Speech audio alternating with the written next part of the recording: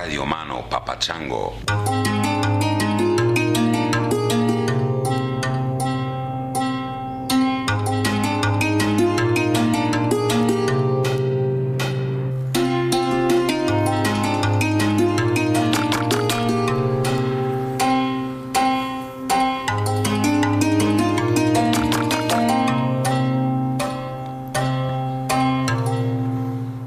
What's up, podcastees? If I'm a podcaster, I guess that makes you a podcastee. So this is a bonus episode. Here's the story. Hunter Maats came by yesterday to record a podcast. We decided we'd co-release it. He's going to release it on his podcast, which is called Mixed Mental Arts. They have really interesting guests over there, some quite high-profile guests they've had on that. He was doing it with Brian Callen. I think Brian's sort of fading out. Hunter's taking it over. I'm not sure exactly what's going on there, but they're good buddies. They've been friends since birth, basically. Brian Callen's a well-known comedian, if you aren't familiar with him. Friends with Eddie Ifft and Joe Rogan and that whole crowd. I've never met Brian.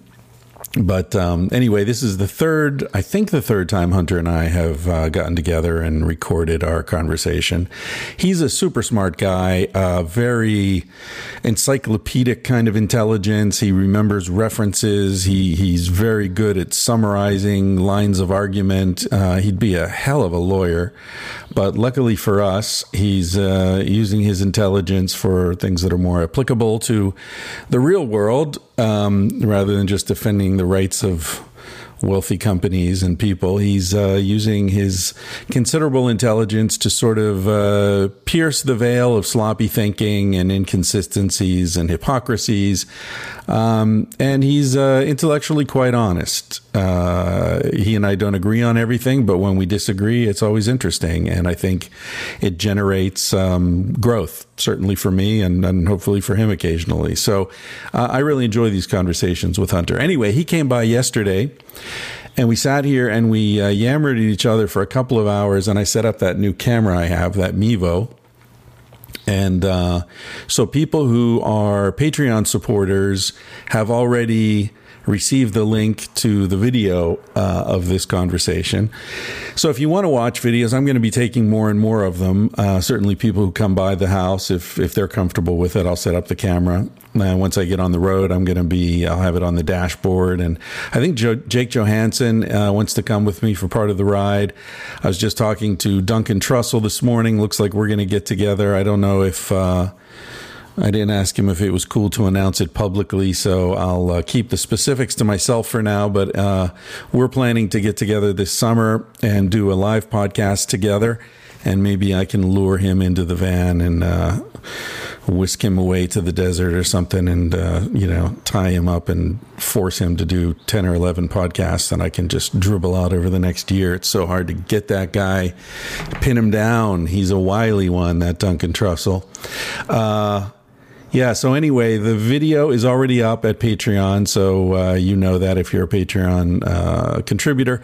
And I'm not distinguishing, if you give $15 a month, you get this. If you give $30, you get this. There are those bonus, send you T-shirts and signed books and whatever you want, basically, from my mom's garage. But as far as the bonus content, the videos and things like that, that's just for everybody who contributes on Patreon. So even if it's $1 a month or $1 an episode or whatever it is, you're in. So thank you to everybody. And so I'm just going to throw this up today, I guess. Today's Tuesday. I'll throw it up as soon as I finish recording this. And then I'll get back to the book. So with no further ado, this is Hunter Maats and I and me. This is Hunter Maats and me speaking yesterday. But should that be Hunter Maats and I speaking yesterday? I don't know. I taught English grammar for like 15 years and I don't fucking know. It just goes to show you. All right, I'm going to play you out with a really interesting tune. A friend of mine speaking of teaching English, I was teaching in a school in Barcelona called Britannia School many, many years ago. And a guy named, I think his name was Greg, gave me a CD.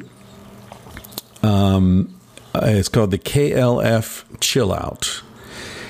And apparently there was this band, the KLF, who were sort of like a performance artists as much as musicians.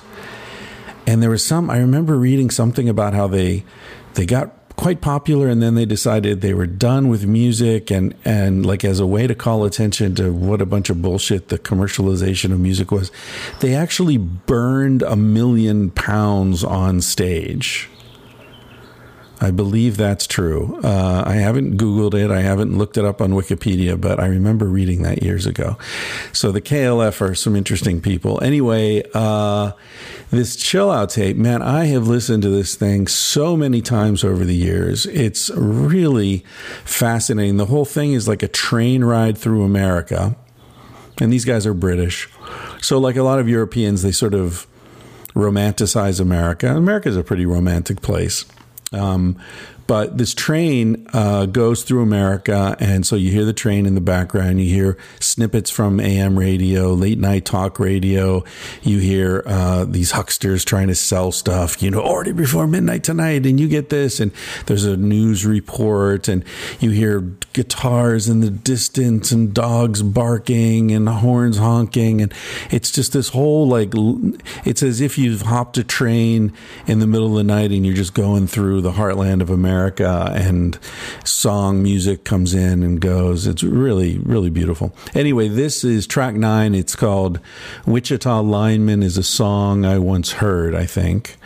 But it's really worth getting a hold of the whole thing. If you like to listen to music, for example, while you're drifting off to sleep, this thing is ideal because it's interesting enough that if you're listening, it's like it's got a nice groove and it's fascinating and there are all sorts of surprises, but it's also kind of quiet and lulling, I think, because of the train movement. So for me anyway, it's really a nice thing to listen to when I'm falling asleep. All right, so this is the KLF Chill Out, and then you will hear my conversation with Hunter Maats. Thanks for listening, everybody. Hope everything's cool out there in your world.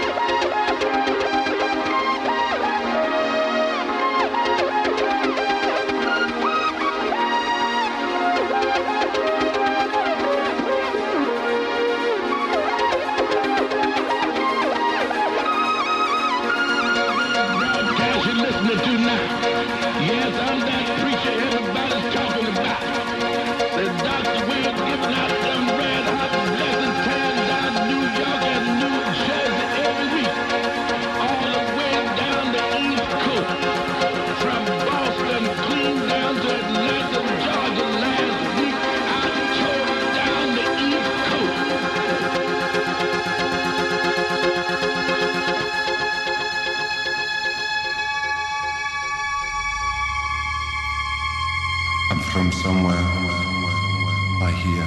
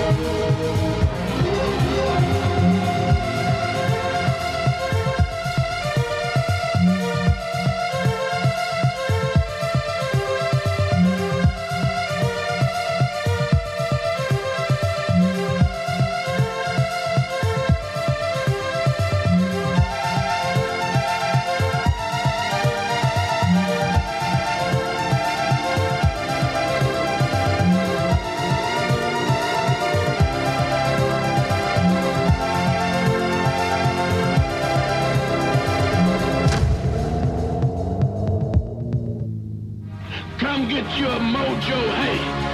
Go on to Atlantic City and be a winner. Go down to Atlantic City, come back fat as a rat. Why should you be a loser when you can be a winner? Yes, ma'am, yes, sir.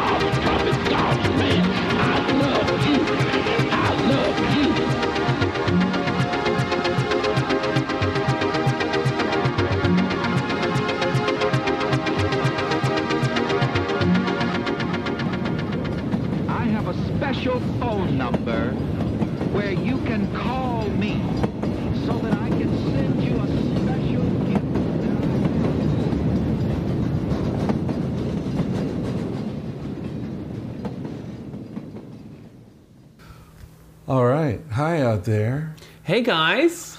How's everybody doing? And gals and Zeers. Oh.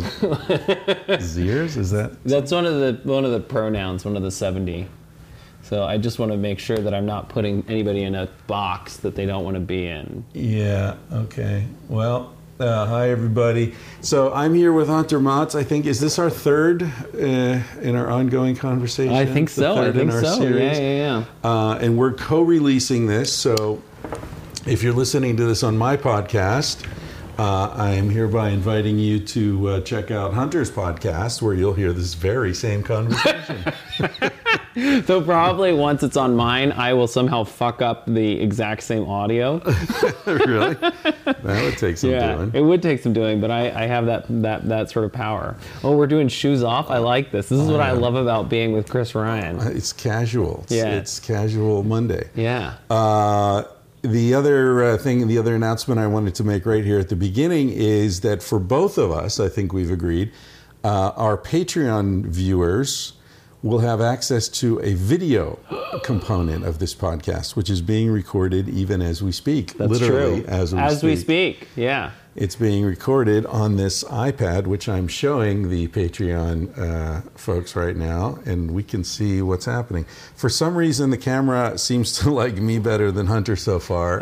We've established this because the camera has a built-in charisma meter. Charismometer. Charismometer. Sounds very scientific. Was that invented by the same people that invented phrenology? Probably. You know, I know I have a friend, I won't mention any names, but I have a friend who's a psychiatrist who is sort of like, oh, see the shape of the head, see the placement of the ears. Dude, did you get the memo? That's not science anymore. Like as of 100 years ago? Yeah, 100 years ago. Yeah. Well, that is the basic problem, is that very often these ideas linger long past when the evidence has moved on. Okay, see, here we go. We're right into it already. Now, is it so outlandish to think that there would be physiological correlates of basic intelligence? Well, Not racial necessarily, but physiological. I mean, do you think that you can look at a photograph of someone and with, statistically significant accuracy judge whether that's an intelligent person, an average person, or a below average person in terms of intelligence? Well, there's the old thing, right? That you can you can see if somebody is intelligent by looking at their eyes, right? And certainly having met plenty of Scientologists, there's a certain dead quality that many of them have in the eyes, right? But what is that dead quality that you talk about when you say a human, you can see that there's like something going on, right? Yeah. There's an emotional alertness as opposed to sort of being in a state of like apathy and disengagement. But I associate that more with psychological trauma than with a lack of intelligence. But I think that's the point, is this gets down to what is intelligence.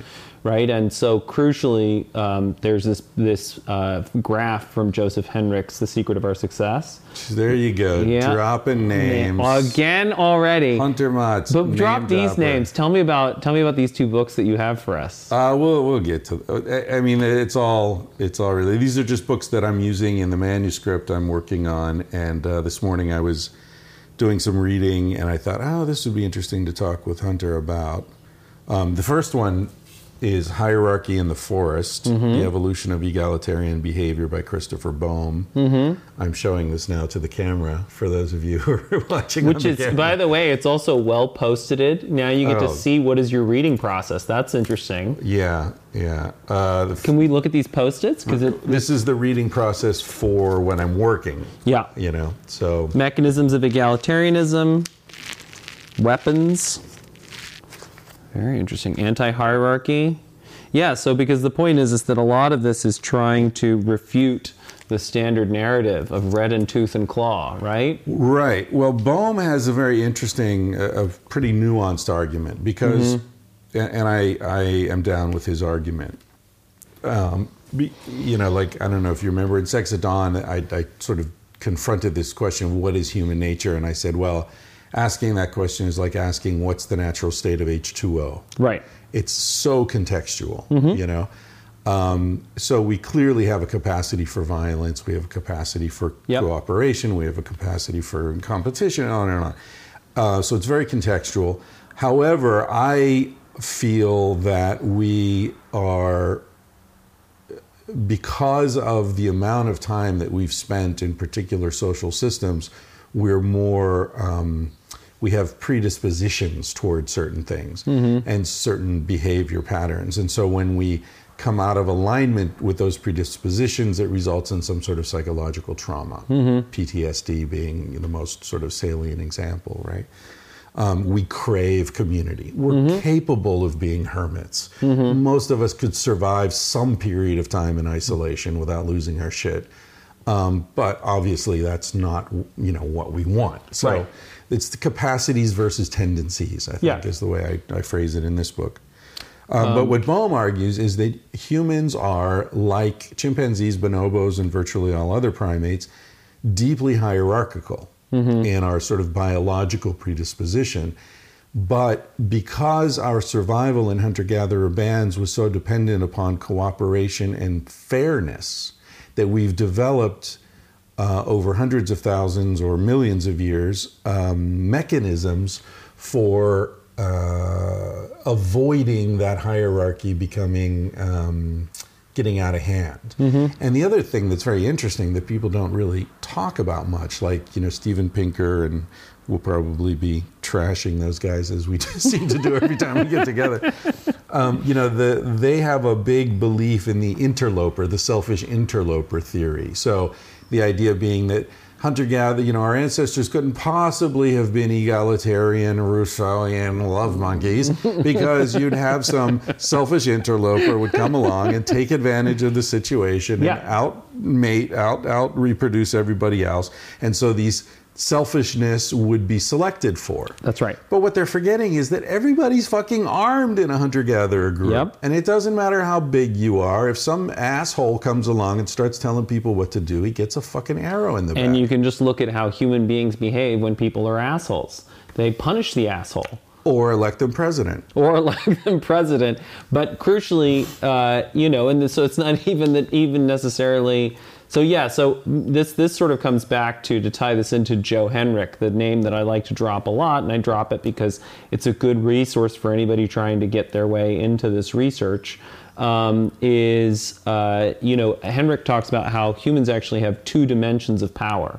So there's dominance, but there's also prestige. And so prestige is that you can acquire power by being of service to the community. Right. And by demonstrating that you have positive social skills that are useful. Right. And that is the emotion of awe. And you want to copy people who are prestigious, and you want to be like them and learn their virtues, and that's how you rise up within the hierarchy of your tribe, by being more useful to the tribe.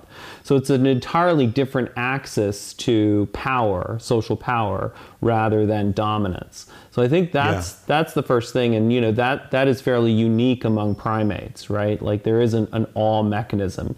Well, bonobos. Bonobos have awe? Yeah, bonobos, the hierarchy, Franz de Waal speaks about this explicitly. He says that, first of all, the female hierarchy determines the male hierarchy. So even though the males are bigger than the females, 15 to 20%, same as chimps and humans on average, it's the females who basically run the show because they really stick together, and the males are more fragmented and can't get their shit together cooperatively. So the future is female. If there's going to be a future, it's probably going to be female. But what the beauty of female rule, and we talked about this in Sex at Dawn as well, is that female rule tends to be inclusive. So it's not the mirror image of patriarchy where women are, owning men and ordering them around. Women, because I guess we can talk about reasoning for this, but in matriarchal societies, the reason they're not recognized by anthropologists is they don't look like the inverse of patriarchy. Right. The men are happy. Right. Men are included in decisions. They just don't rule the way they do patriarchy. But what were we talking about? So there is this prestige mechanism, this awe mechanism. Oh, with bonobos, right? So the bonobo female hierarchy is determinative of like where we're going to go feed and where if we're going to move whatever. The male's position in the male hierarchy is based upon his mother's position in the female hierarchy. So if your mother is a dominant female, then you are de facto a dominant male, even if you're like super chill and don't, tell anyone what to do. So it's, and then the other thing that de Waal talks about is that as opposed to chimps where dominance is determined by aggression and coalition building and successful backstabbing, with bonobos, you don't even want to call it dominance. The sort of exalted state of your hierarchical positioning is determined by affection and respect. Wow. He spent most of his life observing bonobos, and he said that the dominant females aren't aggressive. They're not more aggressive. They're just, everyone loves them. They're consulted. Right. So that's very much like what we see in hunter-gatherer societies. Now, you're talking about these mechanisms. I thought I'd read something here. This is great. This is from Richard Lee, who's an anthropologist who was in Africa in the 70s and 80s. I think he's still writing. he's often cited on hunter-gatherer stuff. He says, say a man's been hunting. He mustn't come home and announce like a braggart, hey, I just killed a big one in the bush. First, he'll come and sit down in silence until someone else comes up to the fire and says, so what did you see today? And he'll reply quietly, I'm no good at hunting. I didn't see anything, maybe just something small. Mm-hmm. And then he says, I'll smile to myself because I know he's killed something big. Yeah. There's this humility. Mm-hmm. So he says, a proud hunter's heavy use of denial and euphemism demonstrates the degree to which the group is able to intimidate its more prominent achievers. Mm. And even after this show of modesty, other band members preemptively take pains to put down the hunter. Yep. When they go to carry in the kill, they express their disappointment boisterously. Yeah. They'll say, you mean you dragged us all the way out here to make us cart home this little pile of bones? Oh, man, if I knew it was this thin, I wouldn't have gotten up from the fire. Oh, this is crazy. I gave up a day in the shade. So there's all this kind of joking ridicule, which, we see this in male societies generally, It sounds like boarding school. Sounds like boarding school. Sounds like the pub. The gym, any soccer sports teams, team. anything. It's like, hey, you're cool, but hey, you're just, but let's remember you have a tiny dick. Yeah, exactly, right.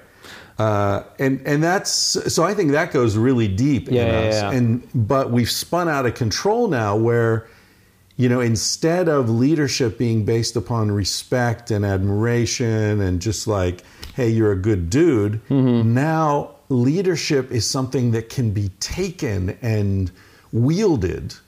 Well, but it's the problem is that it's the mechanisms of social control, right? So teasing, right, which is what we're talking about, teasing works well when, it's a group of people who know each other, who feel comfortable doing that, right, who, are able to use those mechanisms effectively. It's not scalable.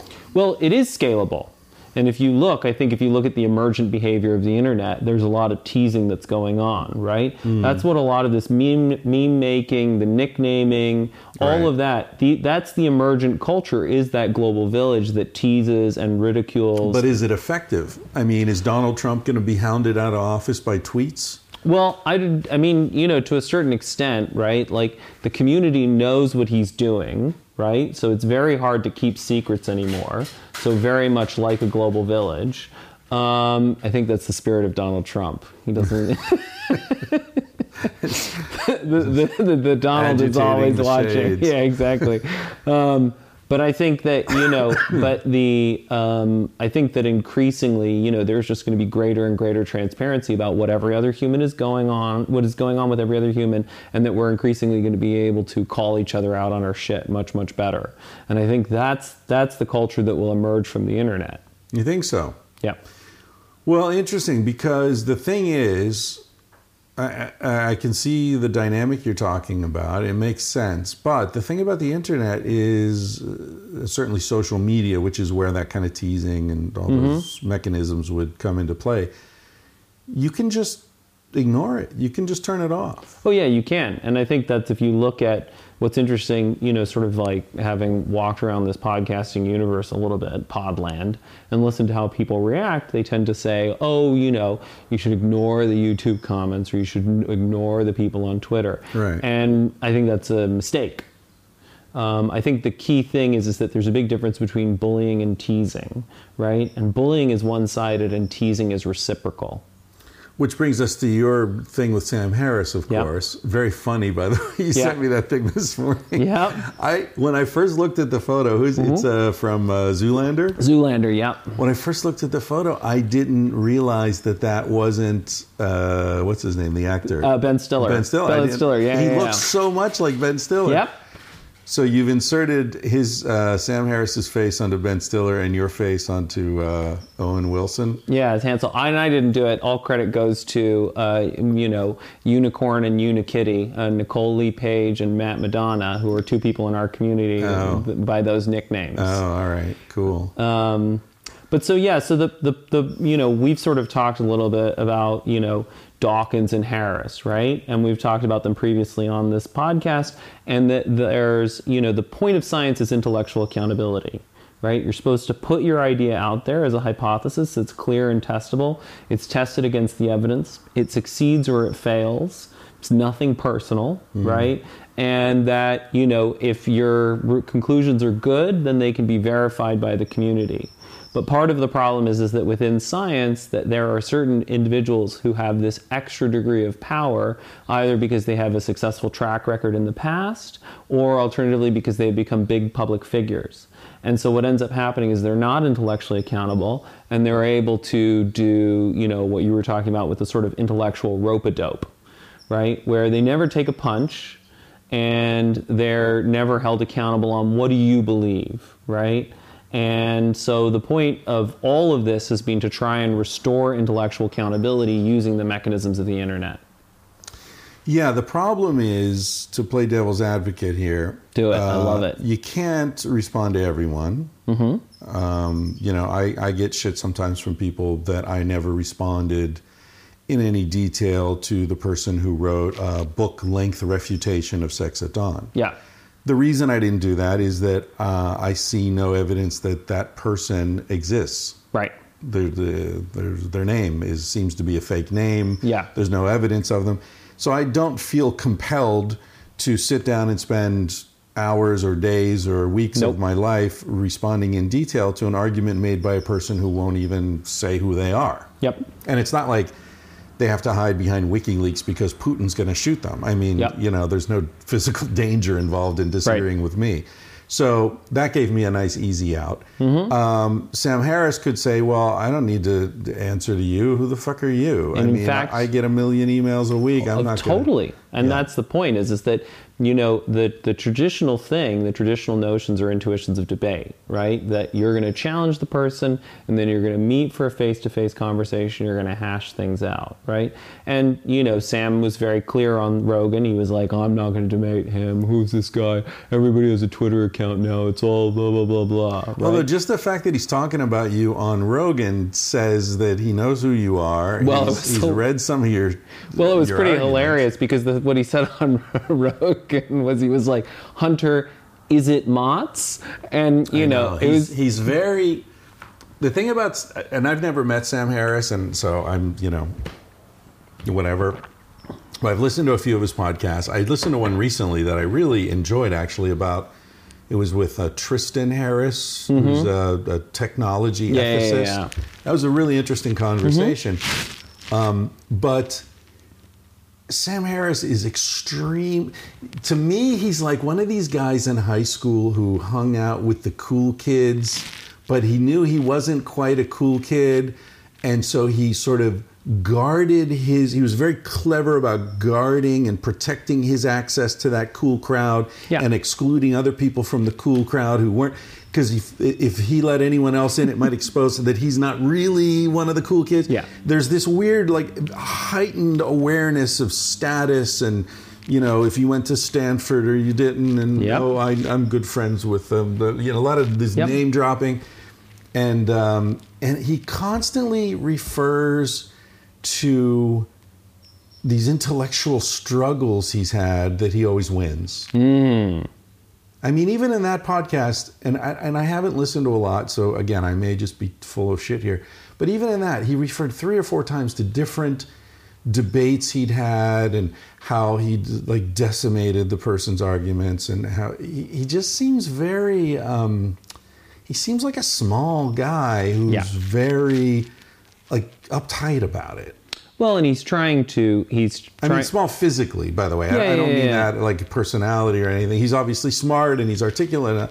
But I think he's very intellectually insecure.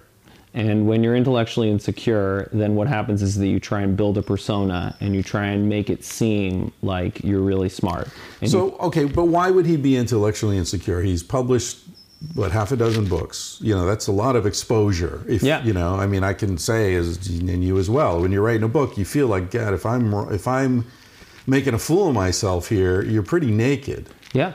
And so the point he's is put a lot out there. Yeah, and that's the point. And so what if you look at what he does, I mean, John Haidt called him out for being very litigious, right? And that's what he does. Legally? He's like a lawyer. That's how he approaches other people's arguments. And the point is that that's not really the scientific mindset. It's not experimental. Your manly beard is scratching on the mic there. Is that better? That's better for now. But my main point is that I don't we can psychoanalyze Sam all day, but I think the interesting thing is that he's now had intellectual struggles with a lot of people. He's been out there for 10 plus years, right? And he keeps on saying that he's trying to have conversations with people, that reasonable conversations about difficult topics, and then they don't go well. And then he's like, ugh, other people, right? And at a certain point, you have to be like, is the issue other people, Sam, or is the issue you, right? Yeah. It's funny, I often refer to this quote. I don't even know who said it first, but admire those who seek the truth and fear those who claim to have found it. And that is the key issue. There's a surety. There's a surety, and that is what makes him attractive to young people and to people who are lost. Yeah, good point. And if you look at, because I've now engaged with a lot of followers just to sort of suss out that profile of who are these people. Right. And they all have Twitter handles like @atheistsensei, ex-Mormon atheist, atheist penguin. This is like a core thing on their identities, or, they've had some sort of traumatic experience. Yeah. And so that's what happens. And the result is that, and this is part of a larger thing where I called out Sam as a fundamentalist, because the question is, what is fundamentalism? And there's often this idea that fundamentalism is religious, right? But having gone back and forth between the Middle East and the U.S., I think that John Haidt is right, that fundamentalist is really about that righteous mind. Yeah, it's the absence of doubt. That's right. You can be a capitalist fundamentalist. It has nothing to do with religion per se. Yep. And so... you can believe the Cowboys are the best team that has ever... It's clear. That's right. How can you even argue with it? That's right. And so that they sort are of America's team. Well, we know that, right? But that righteousness, that's the real problem, I think, right now on the internet, is that people have these righteous minds about certain issues, and they get defensive and they get reactionary. And the point is that whatever I said, right, something that I said clearly bothered Sam enough that he couldn't help bringing it up on Rogan. So in some sense, I got under his skin. But to me, what's exciting is this, which is that Sam Harris, for the first time in his life, has said something that is a clear, testable hypothesis, which is that he has said that Hunter Maats does not understand the relevant biology. Mm-hmm. He said that I didn't understand half the biology. Well, I'm Hunter Maats, and now... Is that how you pronounce it? That is how you pronounce it. And so now I can just teach the relevant biology, and then we can see whether I understand it. And if I understand the relevant biology, well, then that means that Sam Harris made a snap emotional decision about me based on limited evidence, in the same way that he made a snap emotional decision about the Muslim world on very limited evidence. Well, it doesn't mean that. Well, we at least have to... You're making a lot of leaps there. Well, then let's go through these leaps. Yeah. Okay. The fact that someone makes a snap emotional decision, a judgment in a conversation about one thing doesn't mean that. Well, but we have to look at let's see. So Sam's conclusions about the Muslim world. So I've now had a couple of Muslim guys on my podcast, right? And I was born in Saudi Arabia. I lived in a little bit in the Middle East. And the point is that I don't think, and a large part of this also came out of having had to teach the controversy at a creationist school, right? A Christian school. And so what I noticed is that when you're at those schools, the new atheists are used to stereotype scientists, right? So this behavior that is playing well to the hometown crowd is actually being used to alienate people from science and say these people are arrogant, they're condescending, they don't actually understand Christianity, or they don't understand what it's about. And so, in fact, even though he is preaching to the choir, someone like Sam is actually hurting science. Right? He's hurting science because he's discrediting. He's an ambassador for our brand. And if you're somebody who grows up in a Christian community, then now you've got this guy who doesn't seem to understand the value of your culture, the value of your belief system at all. And so if they don't understand that, then they're probably wrong about a lot of other things. Can science be hurt? The brand of science can be hurt. The brand of science. So science is a brand. Well, yeah, but It science is. itself, no, science isn't a brand. Science is a Science process. is a brand. Science is a method of discovering the truth. So who It's do not you a brand. So who do you go That's to? like saying walking is a brand. Well, but it is- walking is a method of movement. Well, there's the method that is the core, right? So Yeah. there's the scientific principle and the scientific methodology. But then there is science as an institution, right? Well, yeah, but that's not science. Those are institutions that have grown up around science and the funding of science and the sense of authority that certain scientists accrue, but that's not science. Well, but this is the thing, is that may be how Chris Ryan understands it, but there are 7.5 billion humans. Oh, fuck them. Fuck them. What do they fucking know? How Chris Ryan understands it is what Is matters. the correct way. The Dallas Cowboys are America's team. God damn it.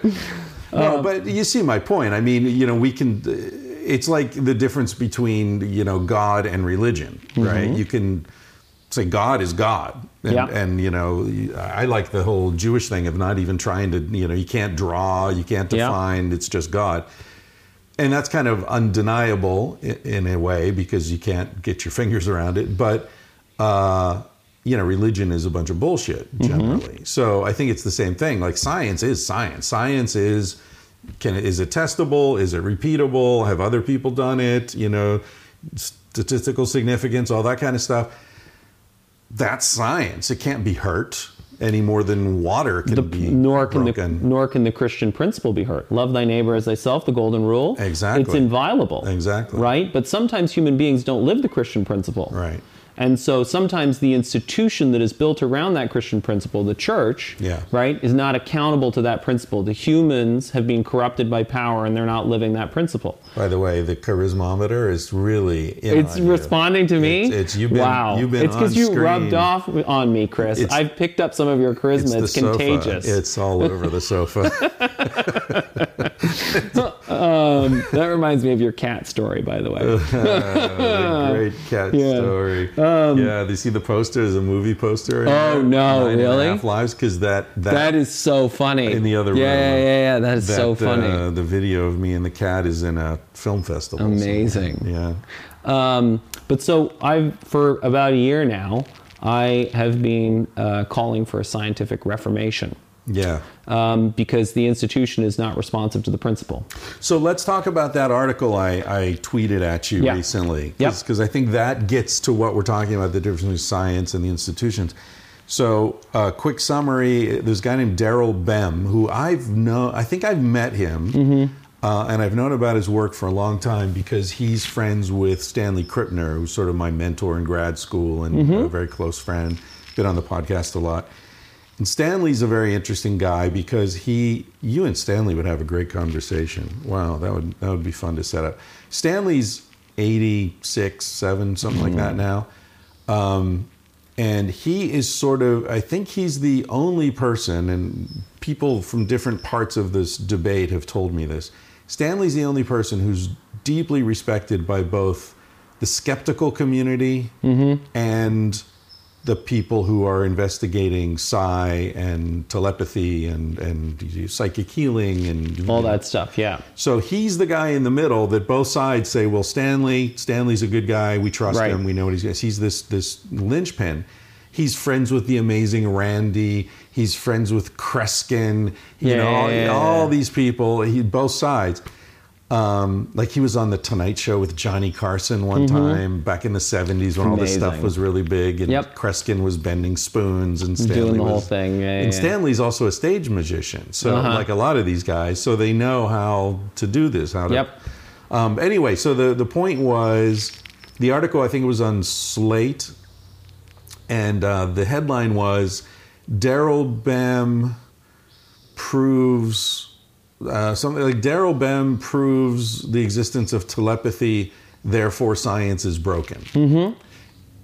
And when I read that, I sent it to Stanley, and Stanley said, well, the problem with this is the journalist begins. The journalist makes the classic mistake that scientists are trying to avoid, which is starting with a conclusion and then filling in, backfilling. So the journalist started with the conclusion that these findings cannot possibly be true. So it doesn't matter how well designed the methodology is. If it arrives at this conclusion, there must be something wrong with the methodology. And the conclusion is Daryl Bem set up these experiments basically, without getting into a lot of detail. I'll put the link up on, or just Google Daryl Bem, B-E-M, and Science is Broken, and you'll find this article.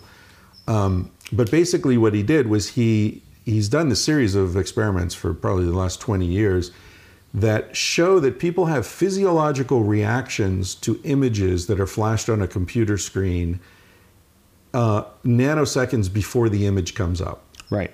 So there are images of kittens and flowers and sunsets, and then interspersed randomly, there are images of, well, there's some porn. Yeah. The ones they talked about in the article were porn. But in earlier experiments, there were images like a rattlesnake striking. Yeah. Or a snarling tiger, or a pistol pointed at the viewer. And so they're randomly in there. And what they found, they had these sensors on people's brains and body, and they found brain activity, electrical activity surged nanoseconds before one of the disturbing images came up. And it's a really well-designed study. And so what it seems to suggest is somehow people are reacting to those stimuli before they could possibly have detected them physiologically through their eyes. Some sort of precognition. So there's something going on with time that doesn't fit with our conception of time. Now, I read those experiments and I was like, have those been repeated? Yes. Have they been repeated by other experimenters? Yes. How many? 20, 30? Fuck. Yeah. Wow.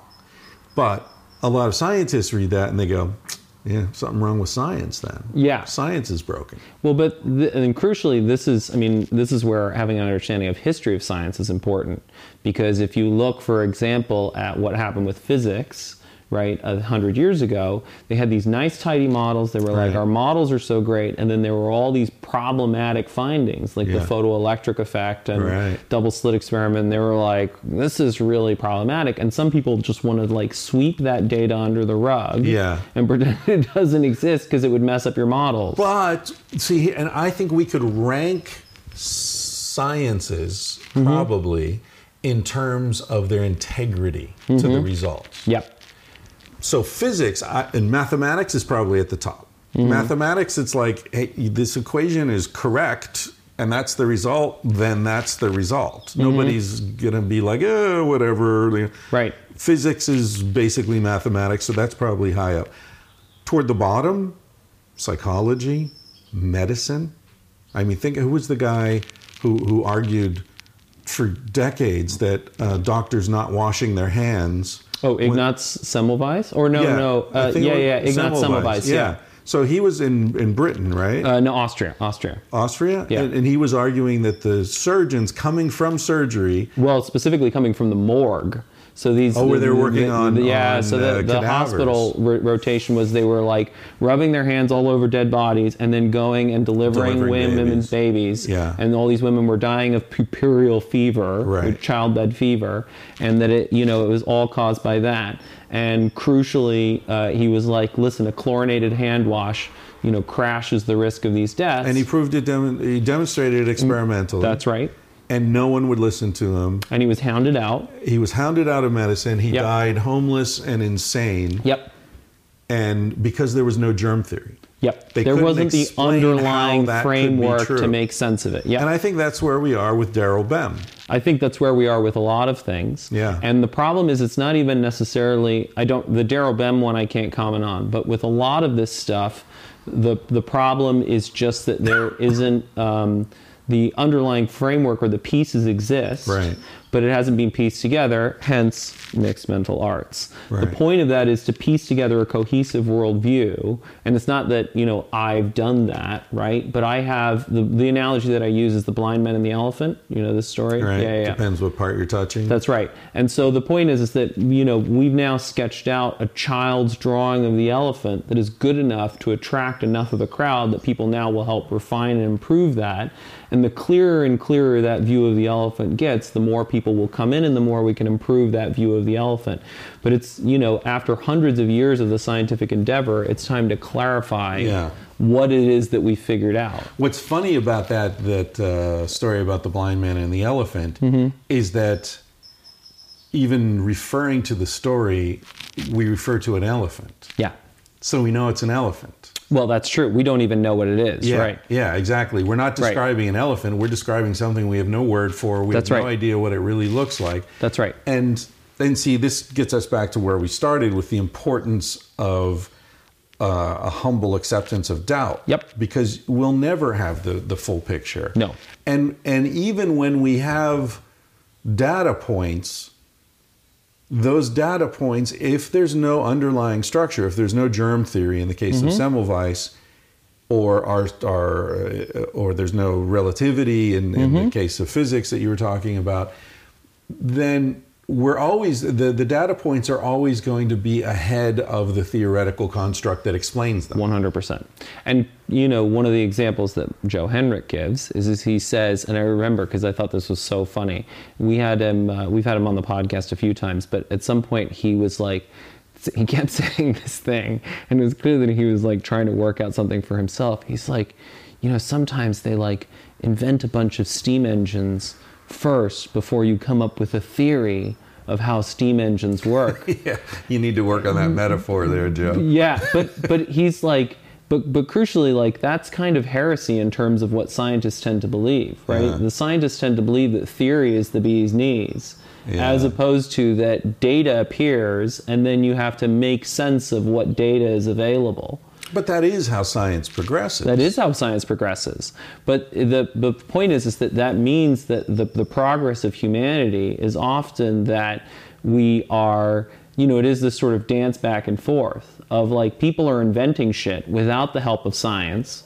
Then science comes up with some theory to clarify the thing, which then allows us to better invent. Yeah. So we can become more intentional about the process. Right. So that's the nature of, and there are usually these stupid arguments that happen in the public sphere where people are like, theory is better than practice, or practice is better than theory. And it's like so dumb because you need both. Yeah.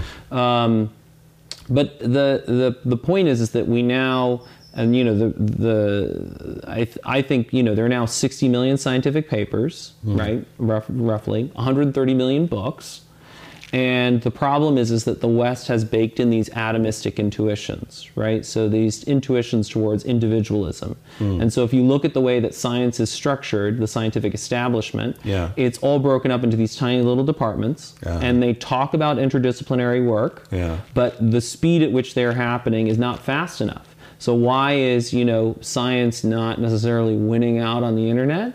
Because it's not a cohesive worldview. It's, there's talk of it being a collective endeavor, but that's not the cultural baggage of the people who are running science. And it's not being put together into a worldview that is accessible and practical enough that it can be disseminated to the public. And so that's our job. But part of the challenge is, okay, great, how do you then draw enough attention to it? And part of how you... I'm just going to move your this mic. is so romantic. Isn't this nice? I'm just going to clip this right here. Sounds good. Yeah. But part of how do you draw attention to it, and to a certain extent, so this is where Henrich's work comes in, is, humanity's superpower is social intelligence. And so you have to create controversy, you have to create social drama that can then draw people into the ideas. And so that was really the point of the whole Sam Harris thing, and I called out a bunch of other fundamentalists, and it was all just to create enough social drama that people would then be drawn in, and then you can break down the ideas and make them accessible. So you're not even really that concerned with whether Sam will ever agree to sit down with you. I was never concerned with whether Sam would sit down to agree with me, because I didn't think that he would, because his whole brand, he's built a whole brand around this new atheist thing. Yeah. And fundamentally, for him to engage with all of the latest science, it would destroy his brand. Most of his preceding work would no longer make sense. So I don't think, I think that he and Dawkins have created a scientific dodo. Right. And it's not going to survive contact with most of this science. Right. Now, the point is that he has the opportunity to, kill his own baby. Right. Which would give him a better brand. Exactly. That would be the strategically smart thing to do, would be to put the dodo out of its misery himself and say, look at how much integrity I have. I'm responding to this evidence. I'm going to move forward. Yeah. But is he going to do that or not? That's his call, right? I would prefer that, right? Because that would be even better social drama to drive even more attention to the ideas. Right. But, he does that or he doesn't. That's his So call. what's the last big thing you've been totally wrong about? For me, I think the big difference is that a lot of my big humiliation happened offline. It was before I was, sort of a presence. But there are two big experiences, like life-changing, humiliating experiences that I talk about on the show, but that I'll tell you now. So the first was, I graduated from Harvard, had a degree in biochemistry. That's humiliating. Well, that was humiliating. But then I moved out to Los Angeles and, found myself surrounded by, and very much had that sort of rationalist idea, and then was surrounded by all these actors who were talking about emotions all the time. And I was like, what the fuck? Because I had these assumptions, reason is where it's at, emotions are stupid, right? And, came to find out that, at some point I got so frustrated and so annoyed with all these actors talking about all these emotions. I was like, this is unscientific. You guys don't know what the fuck you're talking about. And so ran off and read all the emotions research I could, and then was humiliated to find out that they actually understood human nature better than I did.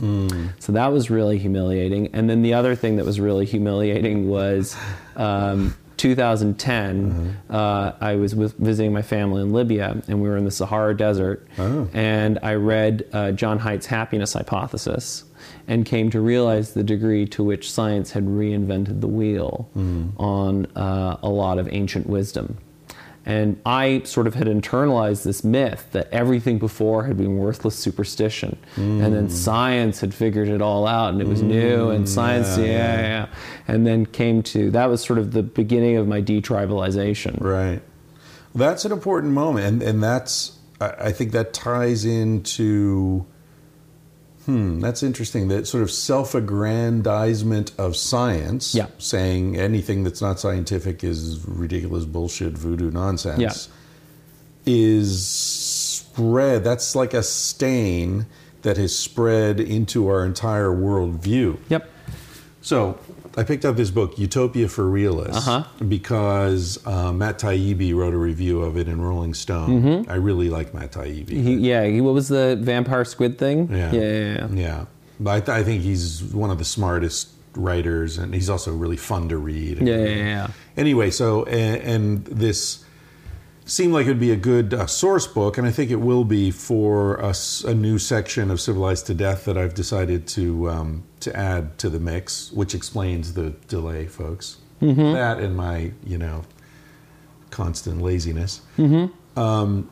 Which is where I'm looking for examples of programs and ideas and individuals and communities who are taking some of the principles of this knowledge of how our ancestors lived and using that understanding of the nature of our species to redesign their lives or redesign society, or implement new policies or something that are more in alignment with who we actually are. So redesigning the human zoo to be more like the San Diego Zoo rather than the Calcutta Zoo, right? Right. So this book is very much about ideas for making the future better. And one of the big ideas is universal basic income, which I'm very interested in. Anyway, so I got this book the other day. I opened it this morning over breakfast. And here's what I read. These are the first words of this book, okay? The author's Dutch. His name's Rutger Bregman. Oh, it just gets better and better. I'm already excited. Yeah. I'm bathing. He says, let's start with a little history lesson. Mm-hmm. In the past, everything was worse. Mm-hmm. For roughly 99% of the world's history, 99% of humanity was poor, hungry, dirty, afraid, stupid, sick, and ugly. Mm-hmm. Yep. What the fuck? Well, but that's the myth that ugly? But that's the culture. That's the myth that cultures tell about other cultures, right? Well, exactly. That's what everyone thinks they're the fucking chosen people. Exactly. And so do we. But what we do is, some of us located geographically still, Yep. Israel or America or Right. France, but we do it temporally. Yep. I call it presentism. Yep. That this is the best time to be alive. This is such a great moment. Well, and crucially, the degree to which you have internalized these myths without even realizing it. So I had this conversation with this guy who's a Muslim and a neuroscientist and is now getting his MD, Mohammed Gilan, or Gilan. But he, as I talked to him and I had a conversation with him, right? And, I've always sort of had an awareness that, the Muslims, preserved a lot of this ancient Greek wisdom and they moved things forward and all that sort of stuff. Zero? Yeah, What a great invention. Yeah. You can invent one thing that would zero. change the world, Yeah. but also amount to nothing. I mean, that is the perfect Zen invention right there. The hero invented zero. Yeah. But so, I started trying to figure out, so we were talking about what is science really, right? And, the conclusion we sort of came to on the podcast is that it's a formalization of what human beings have always done. So humans change their minds in light of evidence, right? So if you look at, Game of Thrones is a great example, right? Season 5 ends, Jon Snow is dead, right? A lot of hypotheses emerge on the internet, right? People have theories about whether he's alive or dead or why. And then season 6 starts, right? New evidence is presented that, Jon Snow is in fact alive. Spoiler alert. And what that means... Retroactive spoiler alert. Sorry, guys. But, it emerges and then, people change their minds in evidence and hypotheses are discarded. Uh-huh. So humans have always done that sort of pattern recognition in light of evidence, but often the evidence isn't clear, right? It's fuzzy or the data is too complicated. You need statistical tools to clarify what the signal is and what the noise is. People have a tendency to be intellectually dishonest, right? So we formalize this process of getting, the hypothesis out there. We make it so that it has to be tested, it has to be reproducible, it has to be tested by lots of people so that we're sure that this isn't just you sort of justifying your shitty idea. Mm-hmm. But in practice, as I looked at the scientific method and the evolution of that, turns out, you can look at it on Wikipedia, that the scientific method may have been developed by a Muslim, this guy Ibn Haytham, who I'd never heard of. And I realized that part of that is just the myths that we've heard about the West. And you think about it, we hear so much about the Greeks, right? And, we can all name Socrates, Aristotle, Plato, and we hear so much about the Enlightenment and the scientific revolution. And then there's this big missing gap where we're just sort of the Dark Ages, not much happened. Well, maybe not much happened in Europe, but there was a whole lot happening in the Middle East. Right. And so I realized that what I'd internalized is the underpants gnome view of intellectual progress. So do you know the underpants gnomes from South Park? It's great. It's one of my favorite episodes of all time. So the Cartman and Kyle and Stan, they keep having their underpants or Tweak's underpants keep getting stolen. So it's like the left sock thing. Where do all the left socks go? And so the boys decide to do a stakeout. Right? And see who is taking the underpants. Turns out there are these gnomes that come out at night and steal the underpants. And so they're like, why are you doing this? Why would you possibly steal the underpants? And so the gnomes whips out a business presentation and says, very simple. Step 1, collect underpants. Step 2, and there's a giant question mark. Step 3, profit. And that's the Western view of intellectual history. It's step 1, Greeks. Yeah. Step 2, whatever. Yeah, step 3, science. Yeah. And that's the view of history that I had, and I had internalized that myth without even realizing that there was a big hole in my mental game where I didn't understand what this middle process was. And I have to learn about that, but what it just all goes to validate this idea that Henrik talks about in The Secret of Our Success, which is that the famous Newton line of "if I have seen further, it's because I've stood on the shoulders of giants." Not true at all. He says it's hobbits all the way down. It's these tiny, tiny little contributions that build up over time, and that's accumulated cultural evolution that happens because we have this prestige mechanism where we keep on copying from the people around each other better and better techniques and tools, and over time you develop a really, really powerful cultural evolutionary toolkit. Okay, cultural evolution, you and I were talking before we turned on the mics. There's that sticker on the fridge over there that says the what is it, the arc? The long arc of history tends towards moral justice. Right, it bends toward justice. The arc of history is long, but it bends toward justice. And you said you believe that to be true. Yep. So, in a sense, at least on a cultural level, I guess, you would argue that evolution is progress. Because, that's discredited to a lot of people. It is. Yeah. But a lot of people aren't mixed mental artists, and they maybe haven't been exposed to a broad reading of the science. Or conversely, maybe that sense that cultural evolution moves toward improvement is tied into the very bias that we're talking about toward presentism. Maybe. I think... Because you essentially would argue that today is better than any time in the past. I think in some ways... If cultural evolution is progress. I think there's two things, right? So if we talk about pre-agriculture, hunter-gatherers, right? So our hardware works well at a size of 150, right? And those mechanisms work well. So you just slithered right out of my trap. I did. So I don't think that it's a straight line up. Yeah. Right. Yeah, so, I think it's been after agriculture, a huge drop. Yep. And then a staggering, slow advance back up to the point now where we're approaching where we were, depending on the metric, women's rights. Yep. Longevity, brain size, we're still way behind. Yeah. Overall health, way behind. Several important metrics were way behind.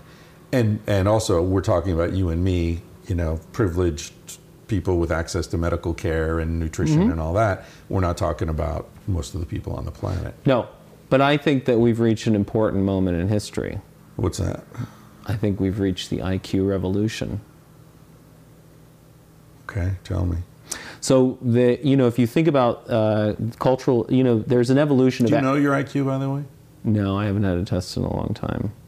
Should we? Should we whip out an IQ test? Should we do it right now? Whip it out.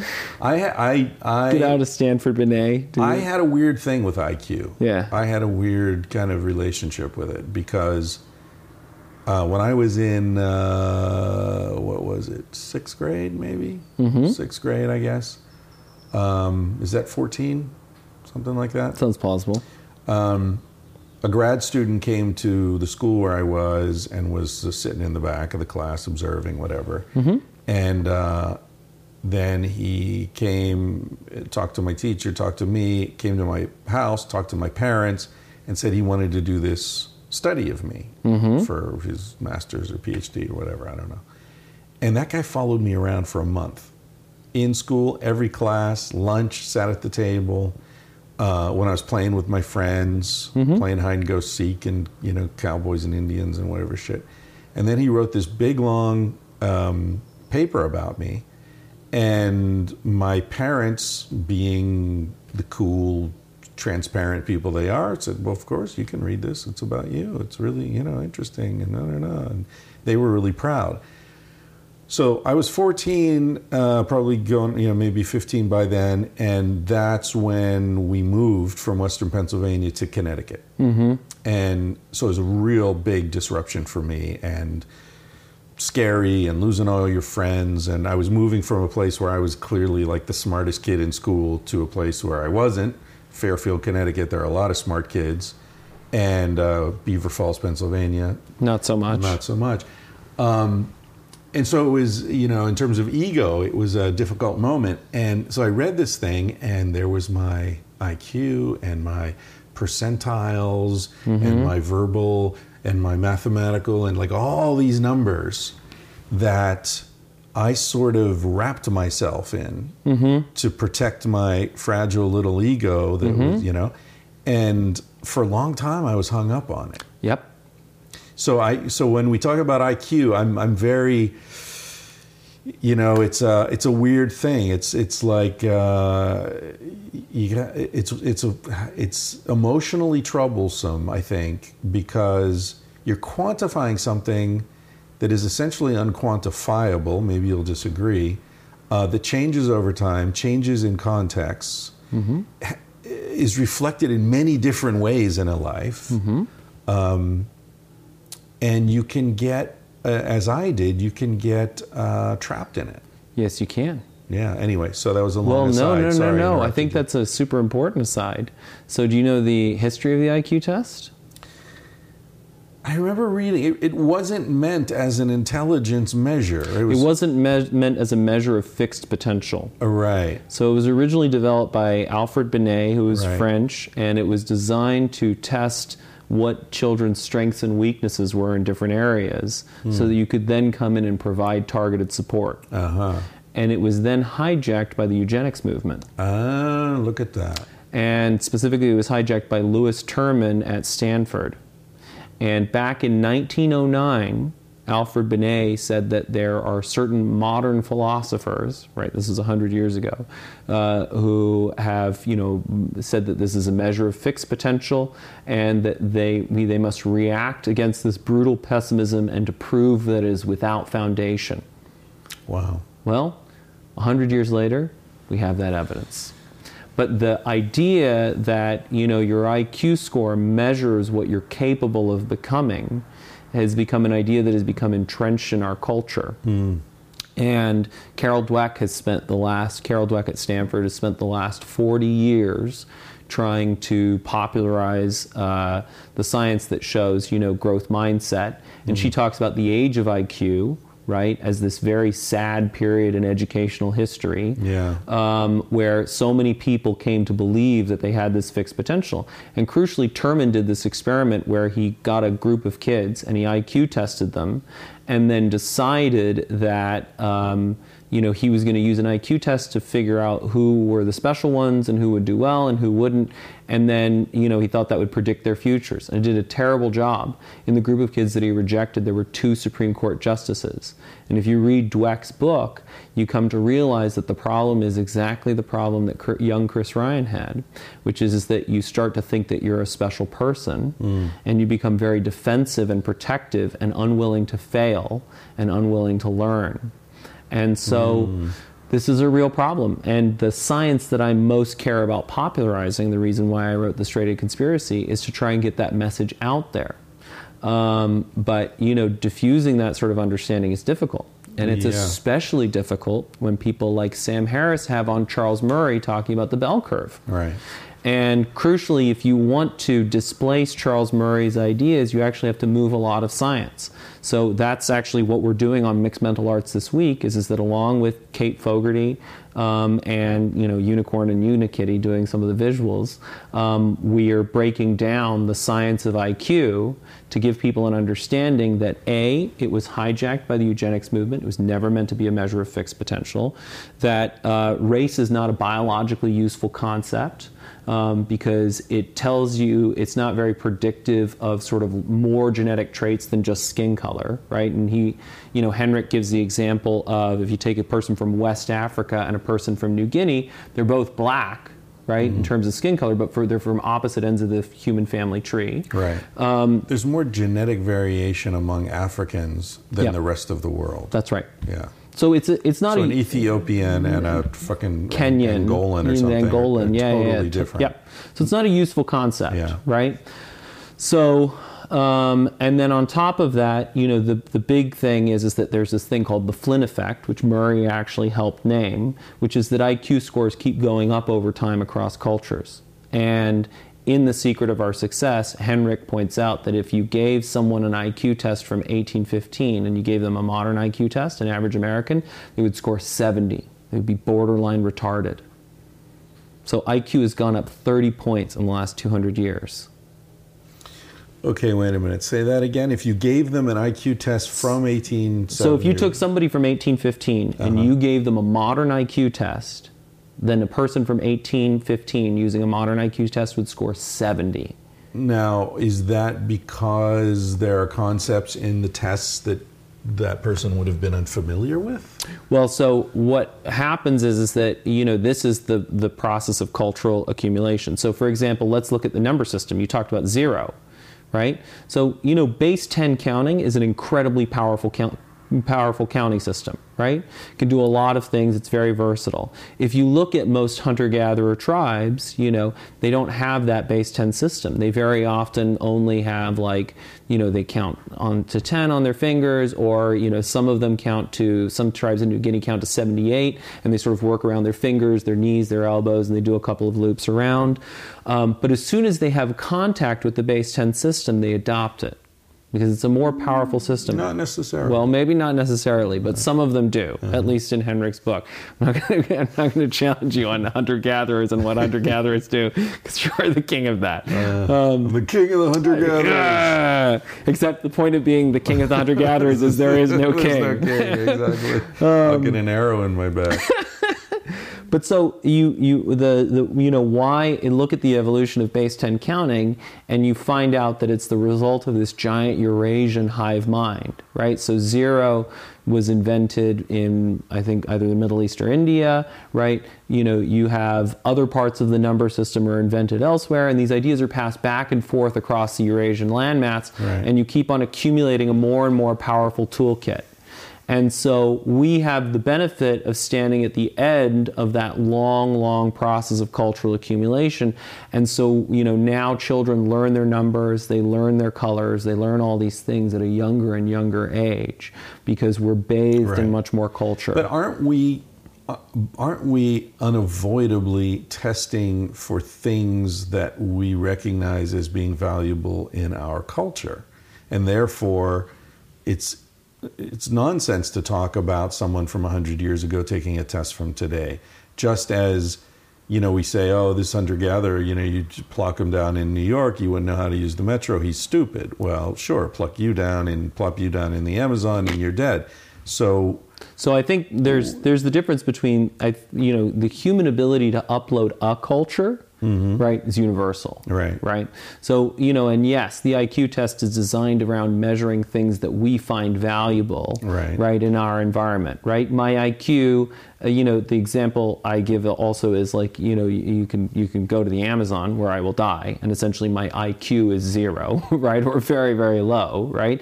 But you can also just put me in a boxing class, right? Where I'm not able to make intelligent choices, right? I, bob when I should weave, I, jab when I should hook, right? I'm not comfortable in that environment, and so I don't make good choices. And this gets down to what is intelligence, which is a super basic question. And intelligence, I think the Romans nailed it, right? So the word intelligence comes from the Roman root interlegere, to choose between. It's the wisdom to know the difference. So do you bob when you should bob? Do you duck when you should duck? Do you weave when you should weave, right? Can you tell the difference between the fruit that is edible and the fruit that is poisonous, right? So I don't have that intelligence in an Amazonian context. So the point is that and as you're saying, yes, intelligence definitely depends on environment and whether you have the cultural toolkit that is adapted to that environment. And that cultural toolkit can become more refined, I think we're seeing now in sort of cutting edge evolutionary research, can become more refined through epigenetic activation. And who is there's Darwinian selection, and then there's giraffes' necks get longer because Lamarck. Lamarckian. Lamarck is having a resurgence now, where scientists are seeing that actually by using certain capacities, it does, in some cases at least, it seems that it does endow offspring with increased capacity for those same capacities. Yep. And I mean, crucially, said capacity too many times. You can never say it too many. Your capacity for capacity is truly limitless. Capacity squared. It's an order of magnitude. Anytime someone uses the phrase order of magnitude, I want to slap them. Really? Yeah. Do you ever find that people who are a little bit kinky just say order of magnitude around you in the hopes of getting a slap? Just I've got my paddle in my head. Order of magnitude. But I mean, and that's the point of multi-level selection, is that evolution is happening at every level, right? It's happening at a genetic level, an epigenetic level, cultural level, and then there's culture-gene coevolution. Right. So, the point is that does everybody have lactose persistence? Yeah. No, not everybody does. Right. Oh, guess what? It's the people who, were raising cattle and whatever. Right. But, Dawkins and Harris deny this. And why do they deny this? Do they deny this because the evidence is unclear? I mean, that's the point. I think that if you go out and read the work of someone like Joe Henrich, that the evidence is pretty clear, but they have become sort of tribally or ideologically entrenched, or alternatively, and this is the exciting thing is of this whole Sam Harris thing, is that it's clear that Sam hasn't even read the book. Because he had Charles Murray on, and they talked about the Flynn effect, and they couldn't explain why the Flynn effect was happening. And if you read Joe Henrich's The Secret of Our Success, which was one of the books that I was holding up as like evidence, it's very clear why the Flynn effect has been happening. So it's clear that Sammy didn't do his homework, and that he just sort of blindly, emotionally reacted against what he saw as a perceived threat to his social status, which is what humans do. Right, we all do it. We all do it, and it's totally understandable. But in the end, the point is that what I care about is science, and I care about sort of the movement forward of the scientific project, and you have to get that evidence out into the public eye so the public can read it, decide for themselves. And really what I want is to move science away from something that is sequestered in the ivory tower to something that everybody engages with and is trying to understand and make sense of, and discussing these ideas and figuring out how do they practically apply to your lives, and they do. Okay, so that brings us to an interesting question. In terms of how these things practically apply to our lives. It seems that we're in agreement that progress in terms of things getting better. I don't know that we really got to the bottom of whether the arc of the moral universe. Oh, well, I think we can get to that now. Right.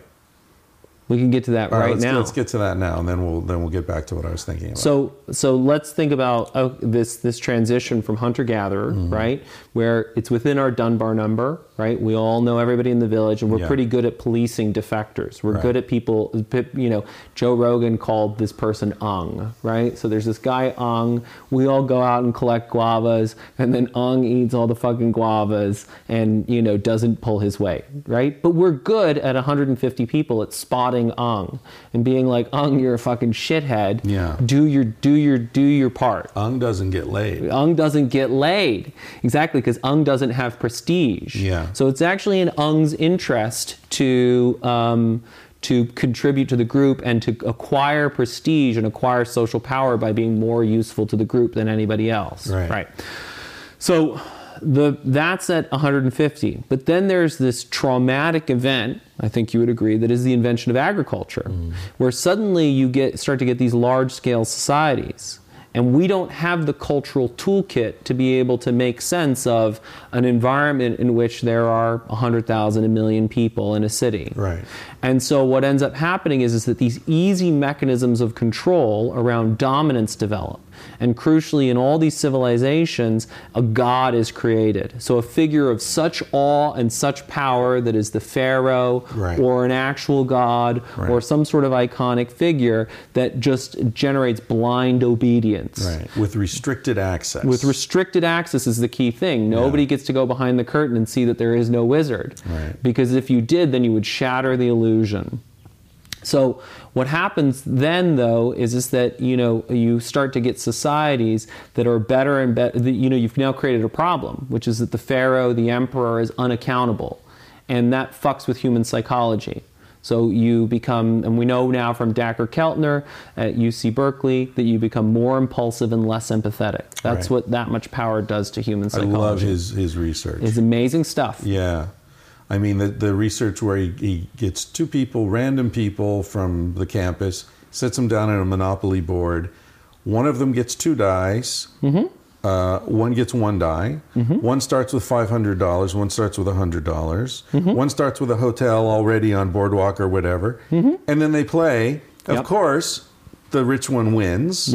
He knows it was a flip of a coin, and then they interview them about the game, and the guy who won will talk about his fucking strategy and how smart he is and how he knew if he did this, then that would work out. Well, it's unbelievable how we backfill our story to justify our success. Of course. When it's pure fucking luck or a setup. But this is the old, because my dad was a city banker, right? And that's the oldest thing in the world. This is when the market, when I win at the market, I'm a genius. And when I lose, it's, market forces, bad luck, some sort of externalized thing. Yeah. So that's the stories. Or the other one that I love about my favorite, if we're playing the game, what's your favorite Dacher Keltner research? Oh man, I wonder we're not invited to more cocktail parties. Well, I don't know. I'd like to do a cocktail party with you, me, and Dacher Keltner. I think that'd be fun. Yeah, Dacher's great. I've had Dacher on the podcast multiple times. I wrote a long time ago. I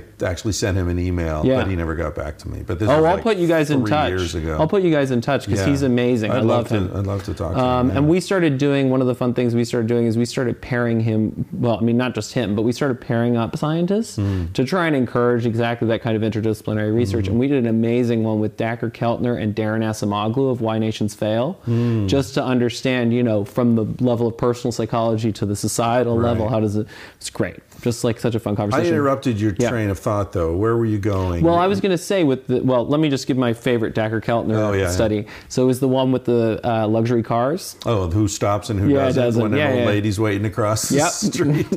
At the stop sign, if you're in a BMW or a Mercedes, you blast through. So more impulsive, less empathetic. So crucially, that's the experience of the pharaohs and the emperors. Speaking of empathy, did you see this research that just was published a few days ago? Showing that people who take ibuprofen are less empathetic. Really? Yeah. But Tylenol people are... Really? Or maybe I got it mixed up. Maybe it's ibuprofen or acetaminophen. I forget. Whatever it is, It's the one of the non-aspirin painkillers. They did this test where they had the control group taking placebo, and then they had the other group taking the painkiller, and they were asked to judge how much someone was suffering in a photograph, and there was a backstory. They just had a bike accident or they were getting surgery. And the ones who had taken the painkiller rated the suffering of the other one lower. So they were less empathetic to other people suffering when they had taken this painkiller. It's really interesting finding, no? That is amazing. Yeah. So it's like blocking pain on a conceptual level. Yeah. Wow. Yeah, real interesting.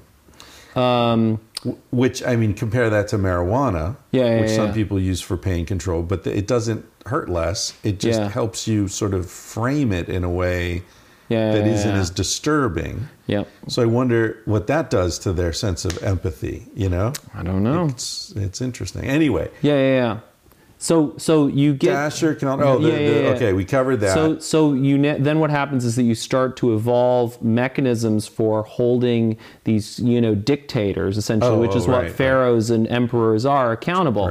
So you get rule of law, you get the Glorious Revolution, you get these key. That took a long ass time. And also, interestingly, the best example of it, most people would say, is the United States. The rule of law comes before the United States. Magna Carta and all that. But the divided government, the sort of balance of powers and all that.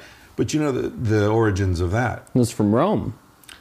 Well, yeah, I guess there was a Senate in Rome. Yeah. Yeah. Well, and originally you have to distinguish between the Roman Republic and the Roman Empire. Right. And so they used to have pretty good mechanisms of accountability. And part of the reason why Rome goes off the rails is because those mechanisms of accountability, those branches become less and less important. Yeah. And you essentially end up with an executive that, you know, is unaccountable to the other branches of government. And there was a Mitch McConnell figure, I'm sure. Yeah. That guy. Well, these archetypes and these patterns repeat again and again. Yeah. But the key is that, you know, it's about mechanisms of accountability. And mechanisms of accountability at the level of Ung and a tribe of 150 are easy. That's easy for our brain. When you get to the level of a society, and, you know, that's the point. It's not just that you have to figure out those mechanisms of accountability at the level of the United States. We're now having to figure out mechanisms of accountability at a global level. Right? Technology has brought that. And we're failing. And we are failing. We are failing. So that brings me back to what I was going to say a few minutes ago when you were talking about your allegiance to science and trying to find what are the practical applications of these scientific findings and da-da-da-da-da.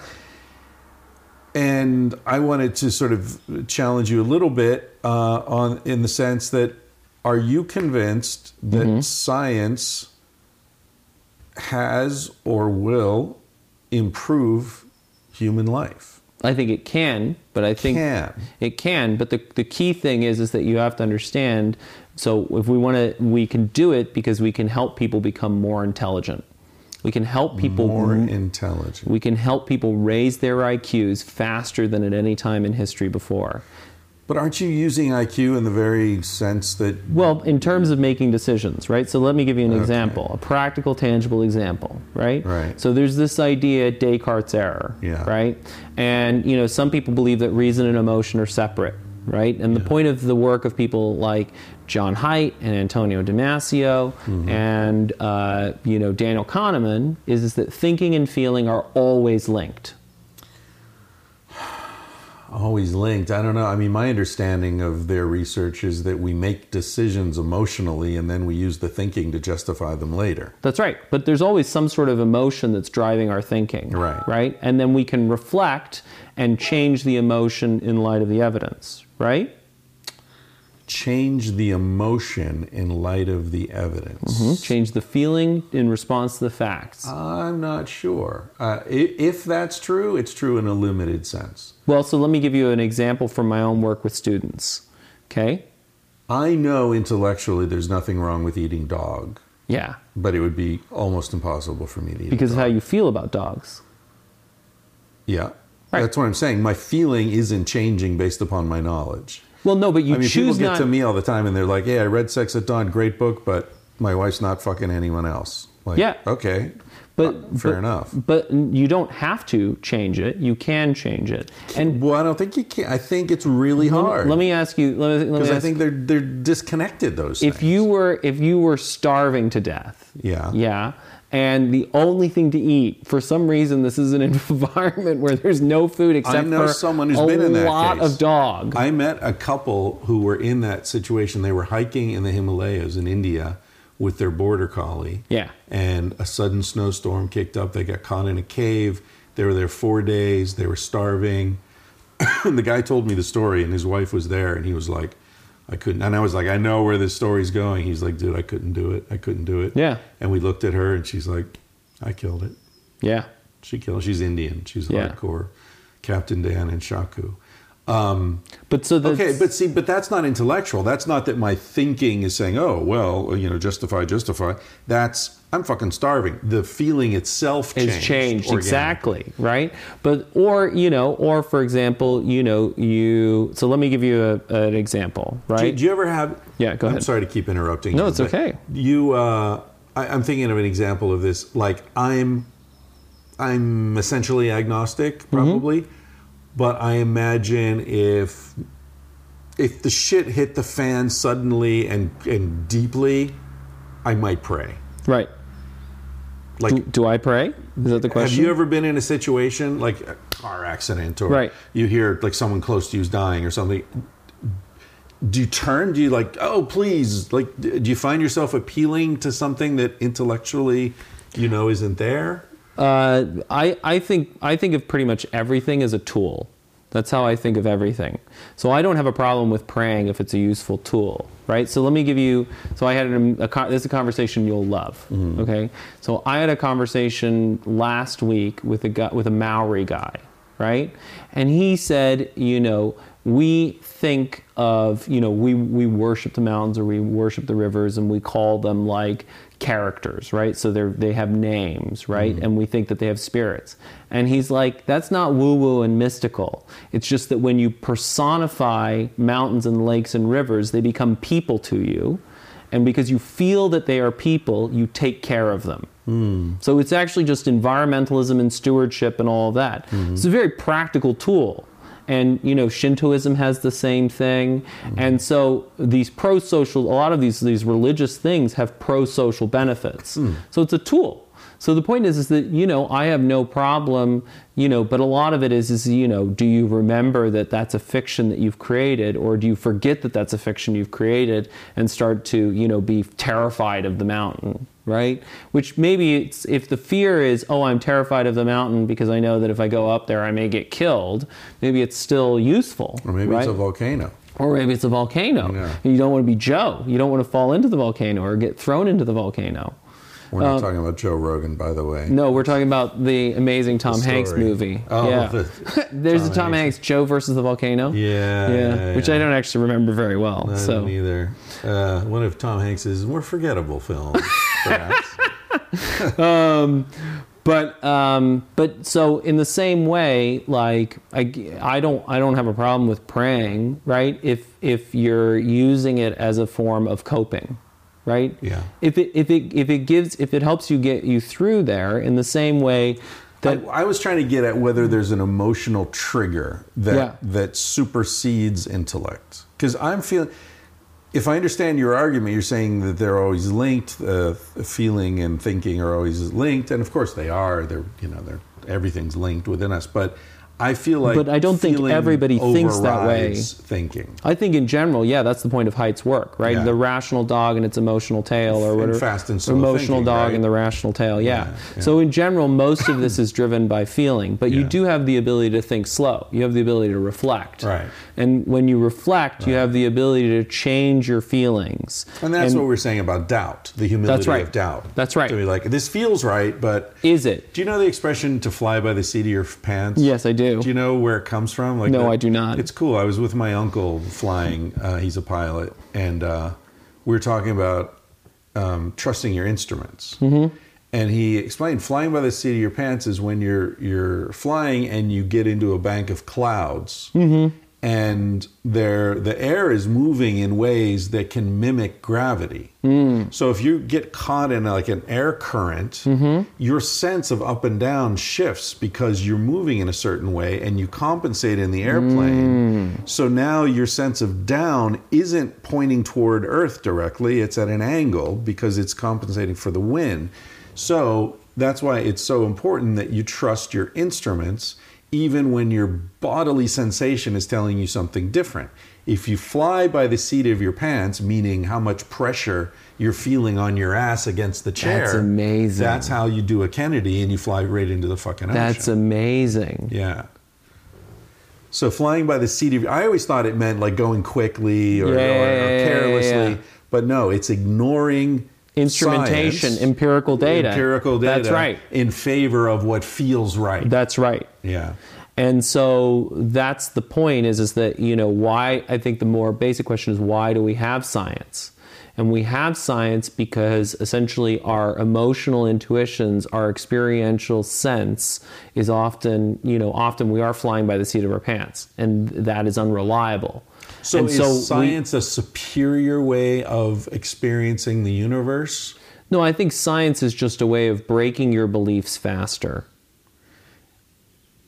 But does that lead you to a better... See, I think one of the tensions in my work is I'm always aware, I'm trying to be aware of, okay, what is better for human beings as organisms versus what is better for human beings as a hive versus what is better for whatever this emergent intelligence which I don't like to use that word because it presupposes a positive quality to it, but this emergent entity that we're embedded within, which I think is very tied up with science and technology, whose agenda appears to be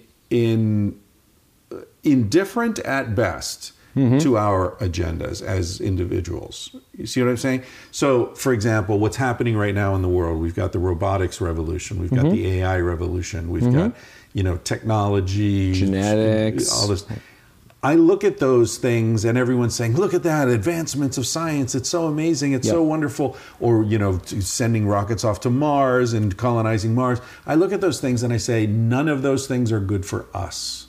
None of those things are making my life better or your life better. And of course, we have titanium knee replacements.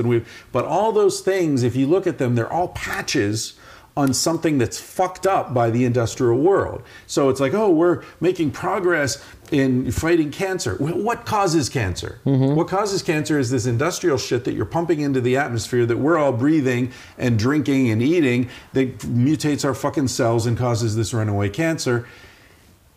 I think it's all a fucking scam. And so I keep stepping back and saying, how is this better for us? Well, I think it's that we've developed unevenly, right? So Joe Rogan, not Joe versus the volcano. Joe Rogan would kick that volcano's ass. That is probably true. But, Joe talked about how, the internet is in its adolescence, right? And I think that's very much what's happened. The analogy that I always use is dueling, right? So, dueling was a thing that existed for a long time. People fought to first blood, and then guns show up. And then, suddenly there's this bloodbath. Because suddenly fighting to first blood is a whole different thing. Right. So, in the same way, our technology has raced ahead of our understanding, right?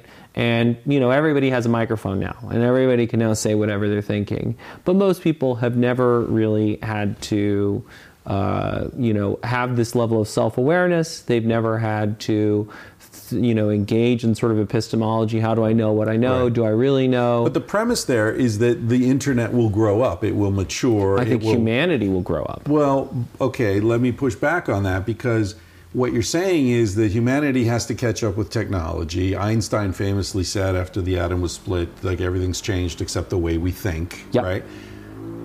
I think the nature of technology, as you've described it, being this enterprise that is fed by the fragmented intelligences of many people and many cultures and all that, so you get this thing, this result of all that input, is by its nature always going to be out of the control of the organisms that created it.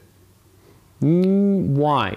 Because it's operating at a higher level, because it's the result of all this collaborative, cumulative intelligence. So the anthill will never be comprehensible to any ant. Well, I think that's definitely true. I think the point is that this global society is now far too complex for any individual to understand. And technology is too complex for any individual to understand. Yeah. Neither you nor I know how this iPad right in front of us works. That is correct. And we never will, we never could. And there's probably no individual human being on the planet who understands every element of this thing that we use all the time. That is correct. So therefore, technology is always beyond the grasp of any of us, and certainly of the vast majority of us. And so I guess what I'm saying is there will always be this lag between the technology and the individual. So if the idea is, well, the internet, we're going to mature and then we'll know how to use it perfectly, maybe. Well, I'm not saying that. But when we do, there will be other technology that's way beyond us. There may always be a gap, but look at, for example, the atomic bomb, right? The atomic bomb ushered in this long peace, right? We've lived in this long peace. What long peace? Well, I mean, listen, do you agree with Pinker's Better Angels of Our Nature? Fuck no. No, I know you don't. So there you go. Long peace. Pinker's Better Angels of Our Nature, like most of his work that's not about linguistics, right, in my opinion, is totally intellectually unbalanced and questionable. Right. He defines violence Right. As in a very, very limited way. Right. When it comes to modern examples of it. He doesn't talk about dictatorships. He doesn't talk about, all the people who were disappeared in Chile and Argentina. And he doesn't talk about El Salvador, the death squads. None of that counts. He's just World War II, where white people like us were fighting and dying. He doesn't. The rape of Manchuria, the rape of Nanking, that doesn't enter into his calculations. What? I mean, there's millions of people there. Right. Cambodia, Rwanda. No, that's not war. That's that's genocidal, whatever. Right. I mean, I may be wrong on these individual examples, but isn't that nice? Yeah, that is nice. That's my phone.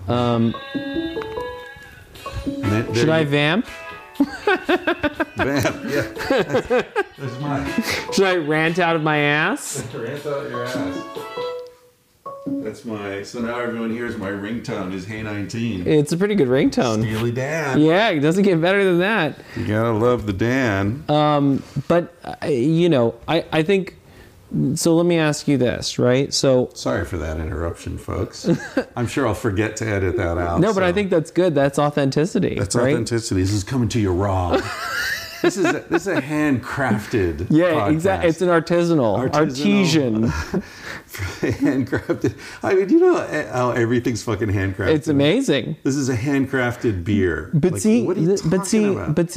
you should be excited about this. This is really like the global bullshit. village. The global village. Everything's going to be handcrafted. Handcrafted podcasts. No, nothing will be handcrafted. It'll just be branded as handcrafted. Oh, okay. It's all fucking lies. Yeah. But don't you think that, again, don't you think that social intelligence is figuring that out?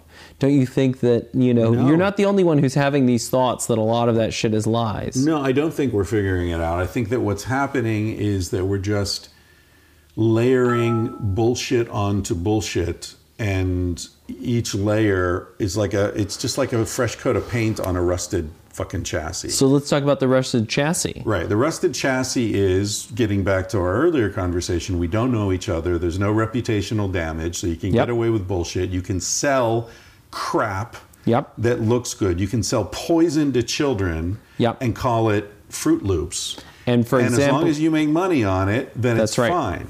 But see, the point is that in the same way as, within the small village of 150, we try and hold Ung accountable on his actions and his behavior, right? We now have the ability to hold each other accountable on our bullshit. So, for example, I've been holding Sam Harris accountable on his bullshit. But nobody's holding General Mills accountable for all the Some people are. Oh, no, they're not. Some people are. But large part of what this requires, right, is that what does it require to not get sold a lemon, right? Like a shitty car by a secondhand salesman who sells you a rusted chassis, paints it up, does the whole thing. Right. It requires intelligence, right? So I am easy to dupe at a secondhand car salesman. Right. Because I know shit about cars. So now we've got apps that'll tell you whether this guy's trustworthy, and there's definitely cool stuff happening, but my point is that we're never going to catch up. Well, we may never catch up. I'm okay with that. But the point is that we at least can keep in lockstep and be closer. I think we may have, because my background is education. That's what I care about the most. And a lot of what this comes down to is that, mental tools need to be shaped. Right? So Descartes' error, the idea that thinking and feeling are always linked, this may be obvious to Chris Ryan, but I'll tell you that to a lot of humanity, it is not obvious. Because I have a really high IQ. But you are off the charts, Chris. I'm off the fucking charts. And the problem is that, I've seen the charts. And you're an early adopter, right? So in many ways, you've been exposed to a lot of this science that most people have never been exposed to. They don't understand how to think these things through. So for example, Isaiah Gooley, who is maybe your biggest fan, wrote a whole thing about Chris Ryanism, where he's defined a philosophy for you. Who? So, well, exactly. So Isaiah is somebody in the mixed mental arts community, and he's been writing. He started off writing about Chengyu, which are like these little Chinese sayings, right? But then it sort of like veered into basically just his, loving of Chris Ryan and how awesome Chris Ryan is, because you changed his life. I did. You changed his life. Well, that's good, I guess. Yeah. I changed it in a positive way. Oh. So he was in Afghanistan, and he right. started listening to a lot of... His name's Isaiah? Isaiah Gooley, yeah. And he started listening to a lot of Tangentially Speaking. Oh. And that, Sex at Dawn, a few other things changed his life. But you had a profound impact on him. In the military? Yeah, he was in the military. Did he desert? No. Did he frag his... He may have deserted, but I don't think that he deserted. Oh, he rice pudding He deserted. rice pudding. Yeah. But yeah, you had a profound impact on his life, and he talks about how Chris Ryanism, right, which is this sort of understanding of our humanity, and that it's okay to be human, in all the variety and complexity that it is in many ways the progenitor of what we're doing with mixed mental arts. And it's just because you had exposure to a lot of this science before a lot of people did. And I think that's the point is that, most people have not had access to a lot of these ideas. And the more we democratize and make people understand how humanity works, the more people are going to be like, oh, that's a more authentic, satisfying experience. And that's a better product than a lot of the commercial bullshit that's being sold. And people will choose that. Maybe. They will adopt that innovation. But we have to package it and make it accessible. Yeah. And we have to make it clear that a lot of the shit that is sold as science is not Shinola. Or it is Shinola, right? Because we don't know shit from Shinola. Oh, Shinola's the good stuff. Shinola is the good stuff. Yeah. I thought I was getting a deal when I bought the shit. That's good shit. No, that's good shit. That's good shit. That's not Shinola. Yeah, well, that's true. It's an ambiguous saying. Okay, two things that came up. Yeah. And I'm just throwing them out. We don't have to talk about them right now. It's just so I don't have to take notes. Yeah. Philip K. Dick, do you know his quote where he says, reality is that which, when you stop believing in it, doesn't disappear. Yeah. I don't know the quote, but I would agree with that. Okay, so let's get back to that. And then the other thing I wanted to, just a place marker, Spandrel's acceptation. You familiar with that concept? Mm-hmm. That's an interesting concept. It's a great concept. Stephen Jay Gould. Yeah, of course you would know that. Well, I actually got it recently from listening to, there was a Columbus meetup for mixed mental arts, and they did a podcast. And there's a guy, Adam Hansen, who works in innovation. That's what he studies, is innovation. And the degree to which so much of innovation is acceptation. Yeah. That's the essay right there. That's why I was reminded of it. Oh, really? On top of that stack is the original essay. Gould and Leventon, I think, or Lewinton. I don't know how you pronounce his last name. There it is. Proceedings of the Royal Society of London. Yep. When was this published? 79. Yep. The Evolution of Acceptation by Natural Selection. Mm-hmm. Yeah. So let's tell people what it is, basically. If there's a good quote, I'll read it here. Well, the example that... Here it is. Oh, go for it. One must not confuse the fact that a structure is used in some way with the primary evolutionary reason for its existence and confirmation. And what he talks about is... and here this gets to your thing. Adaptation, a good fit of organisms to their environment, can occur at 3 hierarchical levels with different causes. This is back in 79, and people are finally coming around. Some people are coming around to understanding that this is true. So he talks about a church in San Marco in Italy that he was visiting, and he looked at the arches in the church, and of course, the walls are straight, the ceiling is straight, so there's a 90-degree angle where the walls meet the ceiling, but the arches, being arches, leave this sort of triangular curved section between the corners and the arch, and there were these beautiful structures that were sculpted into that, and it looks like they're there to hold up the ceiling. It looks like they have a functional purpose for being there, but in fact, it's just a space that needed to be filled in. That's right. And so it led to this brilliant line of thinking where in biological adaptation, things exist in our bodies and we make the mistake. People always do this with me. They're like, well, then what's the evolutionary reason for this? And why is that there? And we assume that every facet of our bodies and our minds has some evolutionary purpose. Well, of course, men are jealous because in the caveman days they had to do, and we make up these stories that seem to explain things, but in fact, they may not be things like the chin. Right. Well, a strong chin is important for blah, blah, blah. A chin is just a place where two parts of the jawbone join. And a chin is not a thing. Right. In a biological sense, it's a thing in a conceptual sense. Right. And those two ways of thinking don't map 100%. So anyway, that's my explanation of acceptation. Well, and, the example that Adam Hansen gave, which is a good one, is that, feathers may have originally evolved for heat loss, regulation, yeah. But then ultimately they came to be used for flying. Right, because so one of the big mysteries of evolution is how did something like feathers and wings, also wings, how did they develop? Because until they developed to a certain point, it couldn't have been gradual. Until they developed to a certain point, you can't fly. Right. And you have to have very light bones. The body has to be... So it's not like... It can't possibly have been a gradual development because you could never have reached the point where it became useful. Right. So that's a big mystery in evolution. So that's where this way of thinking really helps a lot, because you say, well, the wings probably develop when you hold them up, then the body can respirate, and heat loss is much better. So it became, a night-day heat loss thing. I also just love this. This is like a Frenchman. Get it all out. This is, for you Patreon sponsors, you get to see me make these wing motions. And if you're right now only listening to the podcast and not seeing it, don't you want to lay down some cash so you can see it? For as little as $1 a month, you can see Chris Ryanism in action. I can't believe that Chris Ryanism is a thing. It's branded as a whole worldview, a Weltanschauung. A Weltanschauung. There's always a great German word for every gemütlich. Gemütlich. Yeah, that's a good one. Or gezellig in Dutch. Yeah.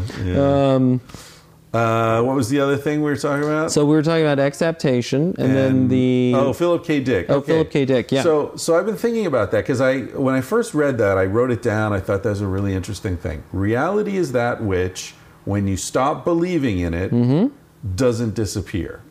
Or to phrase it in terms of the 90s, reality bites. And you feel it. That's right. And it leaves a mark. It leaves a mark. So, okay, but... the more I think about that, the less aligned I am with it. Ooh. Because it ignores and in fact aggressively dismisses, I would say, an element of reality which is reality, but which only exists when you believe in it. Okay. Love. Well, that's emotional reality. It's reality. Okay, let's not talk about emotional reality. That I think I could argue that, but I'll make it even easier on myself, which is part of Chris Ryanism. It's a central tenet. Are you guys getting this down? It's a core tenet of Chris Ryanism. Make it as easy on yourself as you possibly can. Or, I get all arrogant about it. Lao Tzu argued that if you choose the battlefield, you've already won the battle. By the way, Isaiah Gooley will love that. Is he into Lao Tzu? Well, he's a Chinese linguist. Lao Tzu. Lao Tzu. I butcher Chinese regularly, so yeah. Placebo. Okay. It exists when you believe in it. When you don't believe in it, it doesn't exist. Right. So it is reality. There are thousands of experiments proving that it is. It's even experiments that aren't about placebo prove it is, because they always compensate for placebo effect. But when you take away the belief, that element of reality disappears. So let me give you another example. So fuck Philip K. Dick. Oh, I don't think so. I think Philip K. Dick is right. Oh, Philip K. Dick's gonna fuck me. Yeah, I think Philip K. Dick is going to stick his Philip K. Dick inside of you. My Philip K. Dick. Is it that long? my mic cord.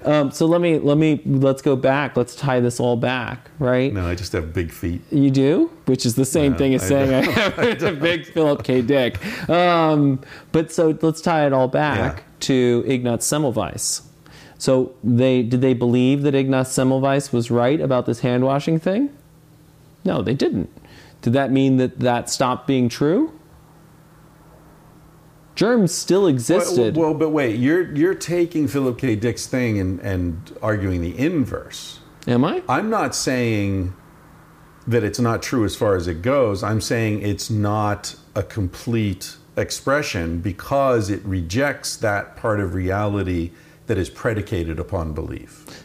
I think, right? So we're part of reality. Human beings exist in reality, right? Yeah. And, there are our beliefs, right? And our beliefs are, this is what they call naive realism or Maya, right? Our beliefs create a sort of perception of reality.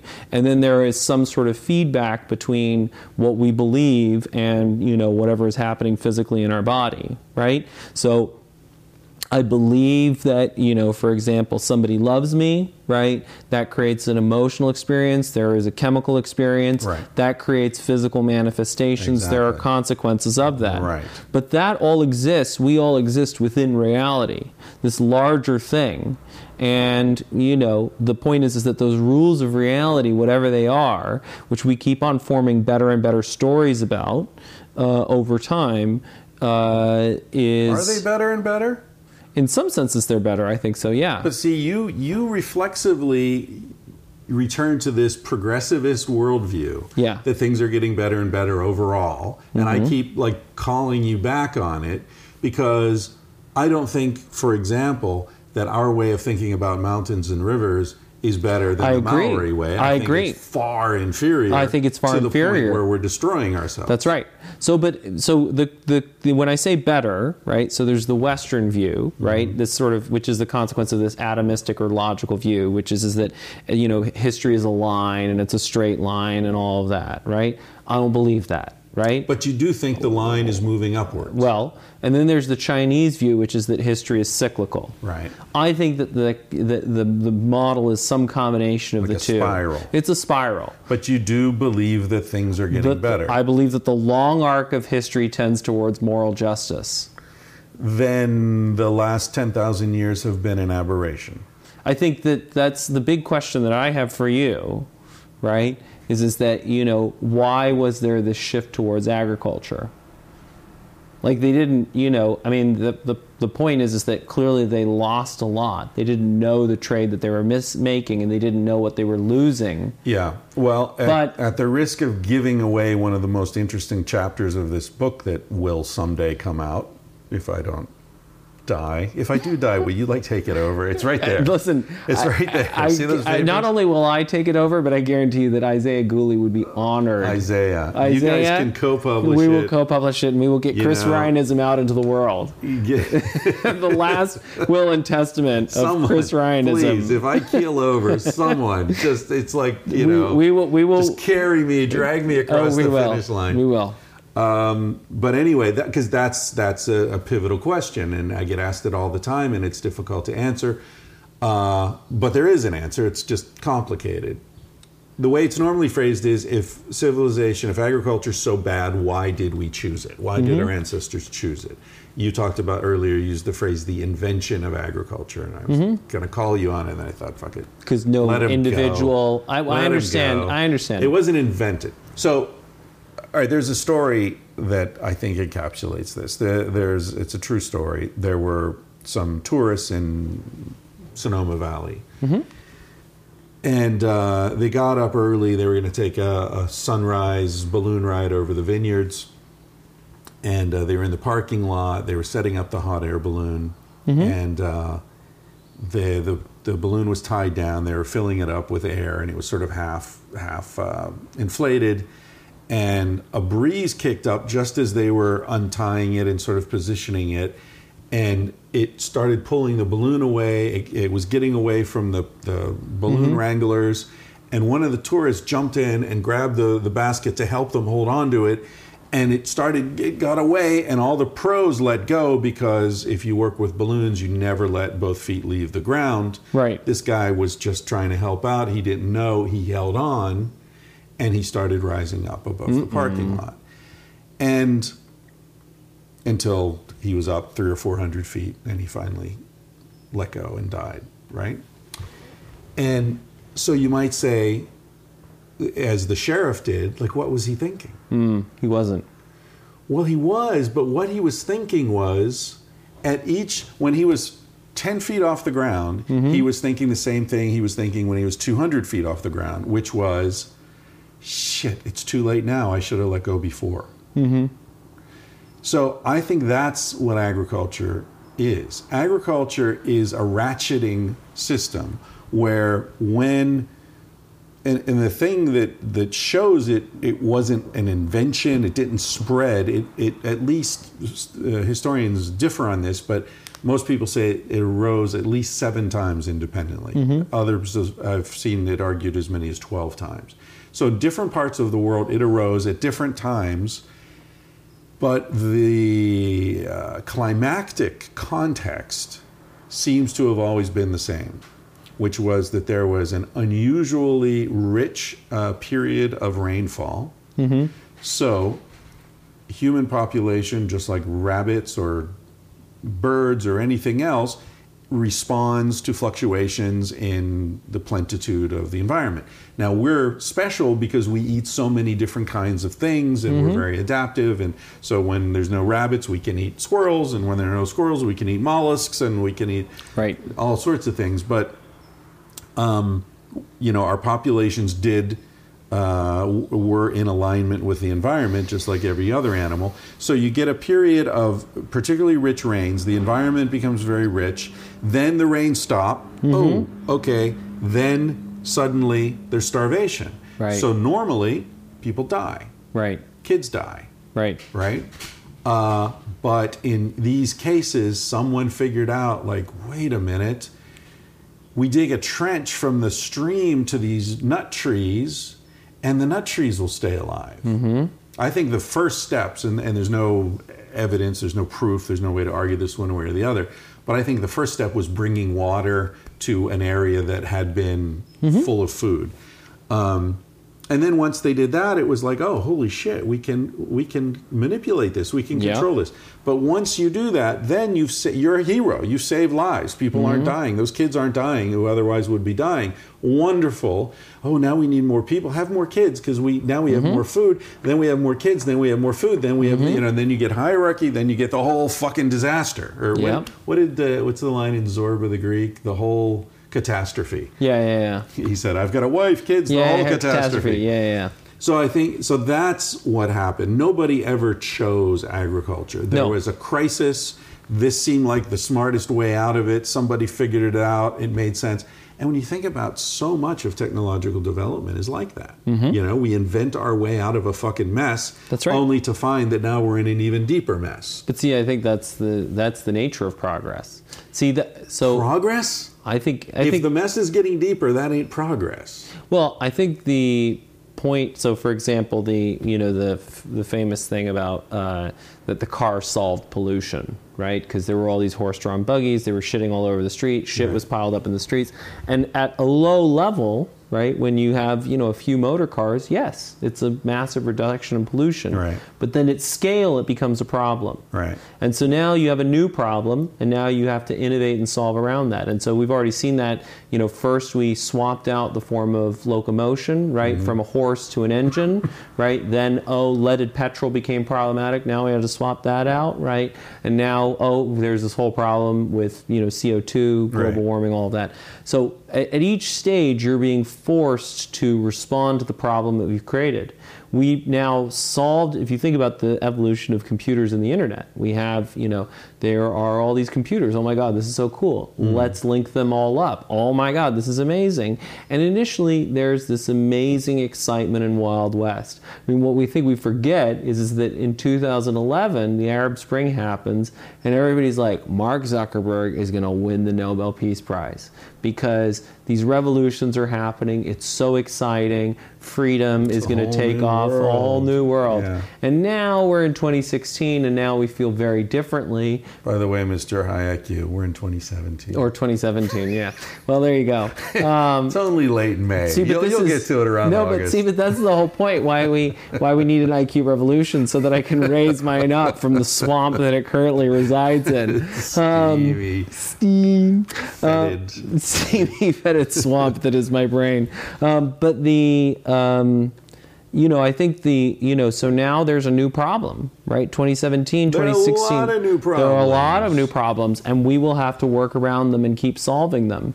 And but can you even call it solving a problem when you in the process create a new one? Essentially what we're doing is we're taking out ever larger loans to pay off the bills we've already got, and always with a higher bill then. Yeah. In other words, so that's why I'm questioning this notion of progress and the moral arc and all this shit. It's like, we're not getting better, we're just working harder and harder to not totally collapse. It's a pyramid scheme. Yeah, it is a pyramid scheme. And that's why, have you ever read A Brief History of Progress by Ronald No, Wright? I don't think so. Dude, it is so good. And, and it's sort of the I'm talking about how civilization arose independently in different places. He looks at all those different civilizations and shows how they all collapsed the same way. They all collapsed. Every civilization that's ever existed has collapsed. Right. We think this one's going to be the one that doesn't? I mean, look at it. It's collapsing right now. It's imploding. Well, I think it's global this time. Well, but crucially, the point is that the old way of doing things is imploding, right? So there was an old way of living that no longer makes sense, right? But the question is what emerges from that, right? Is this some sort of catastrophic collapse, right? Like a, fall of the Roman Empire type collapse? Or is it Mayans. that... Yeah. Or is it the collapse of an old order and then a transition into a new order? Right. And that's why I think our job is midwifing. We have the opportunity to midwife in because this global civilization has been evolving since 1492. We better fucking wash our hands, though. Yeah, because we we've better. been handling dead shit. That's right. Yeah. But I think the opportunity... I did not semmelweis. That's what Chris Ryanism is about. But I think I that's... hope I was on camera when that happened. Oh, you were. Don't worry. I think don't you know. must have been. The charisma meter seems to have just settled on you. It's it was on you the whole time. Really? You'll see if you watch this video. I've been looking down every once in a while. And occasionally it accidentally ends up on me. It loves you. No, it loves you, Chris. But if technology is so smart, how come it doesn't know I'm bad-mouthing it? Well, I think that's talking to you, Mevo camera. But maybe it just has low self-esteem. maybe it's like a stripper, It has real daddy issues. We need to invent technology with low self-esteem. That's it. So it needs constant validation. You're a bad boy. You'll never amount to anything. Yeah, how can I, win your love by being more useful to you? Yeah, that's what we need. We need technology that's the golden retriever of computing. Oh, yeah. Yeah. You don't want a fucking Rottweiler. No. You want a golden retriever. But I think that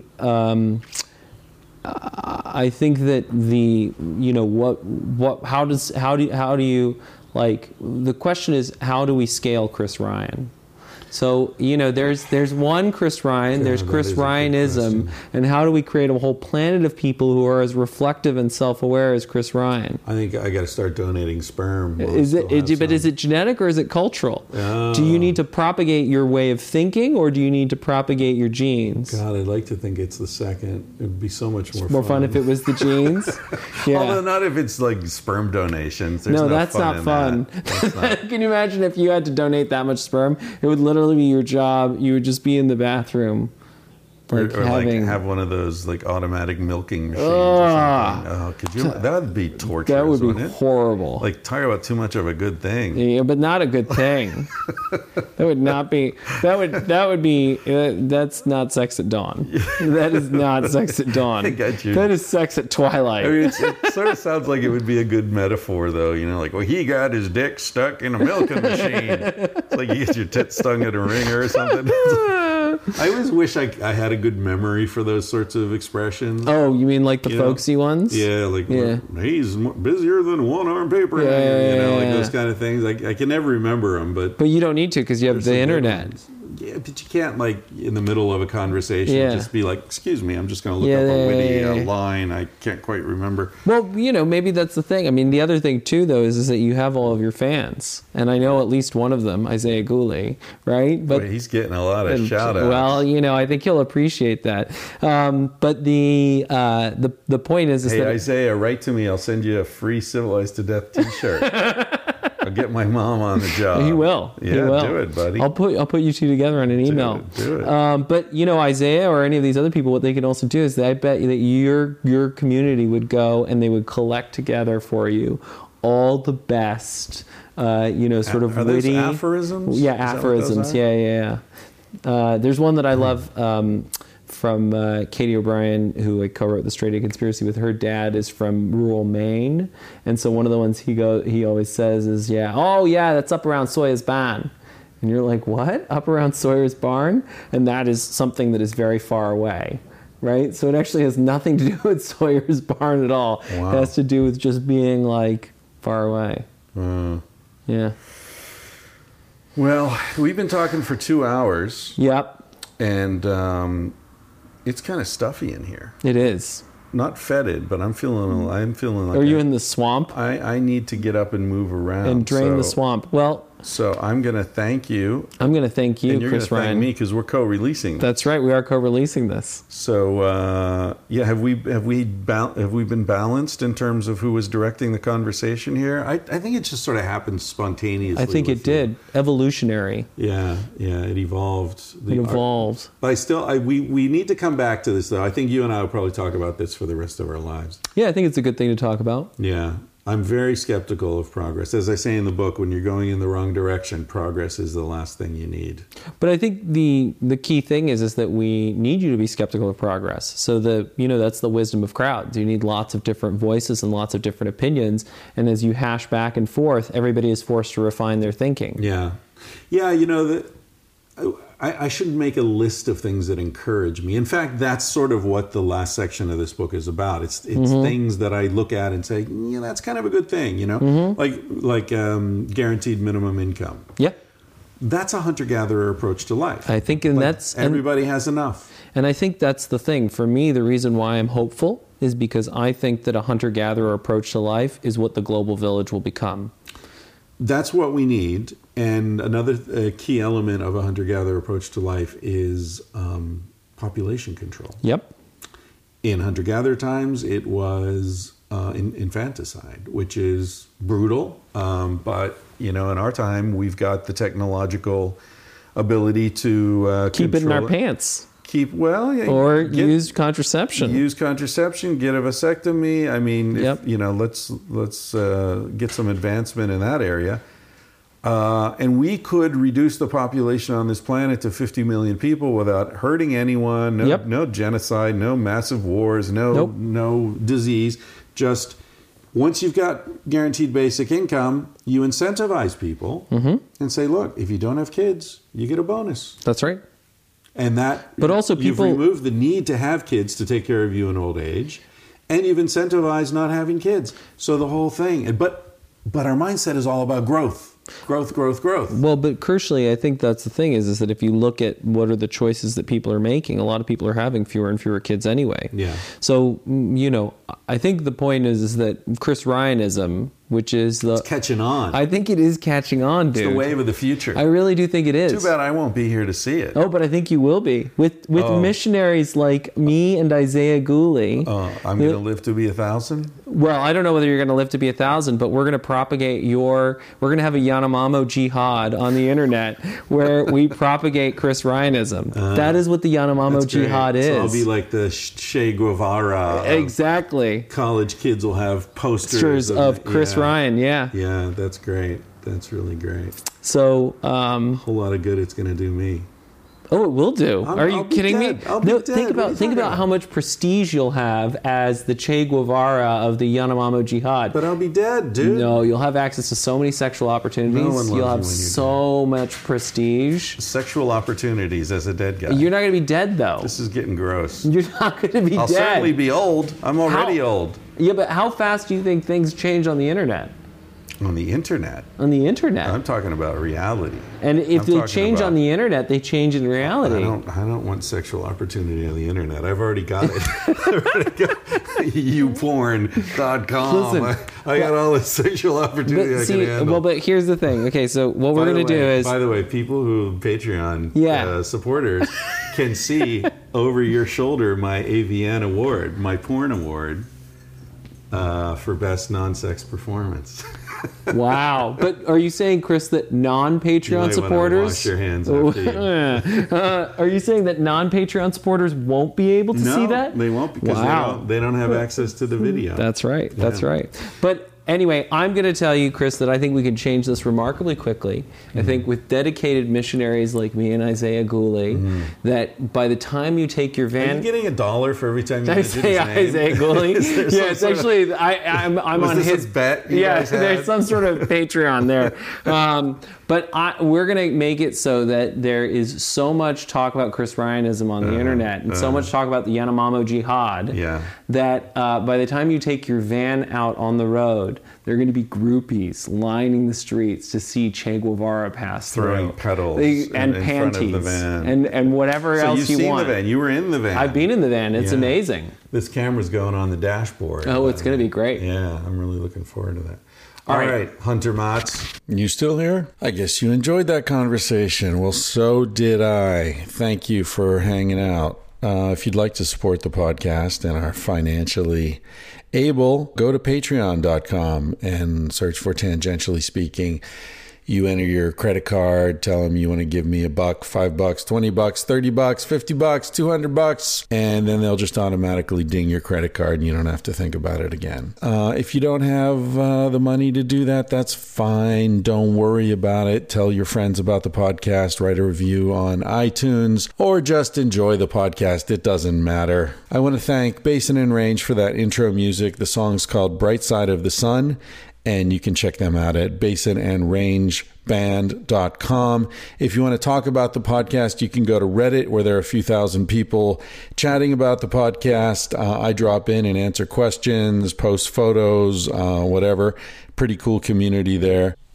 Another forum where you can meet fellow listeners to this podcast is at tspeaking.boardhost.com.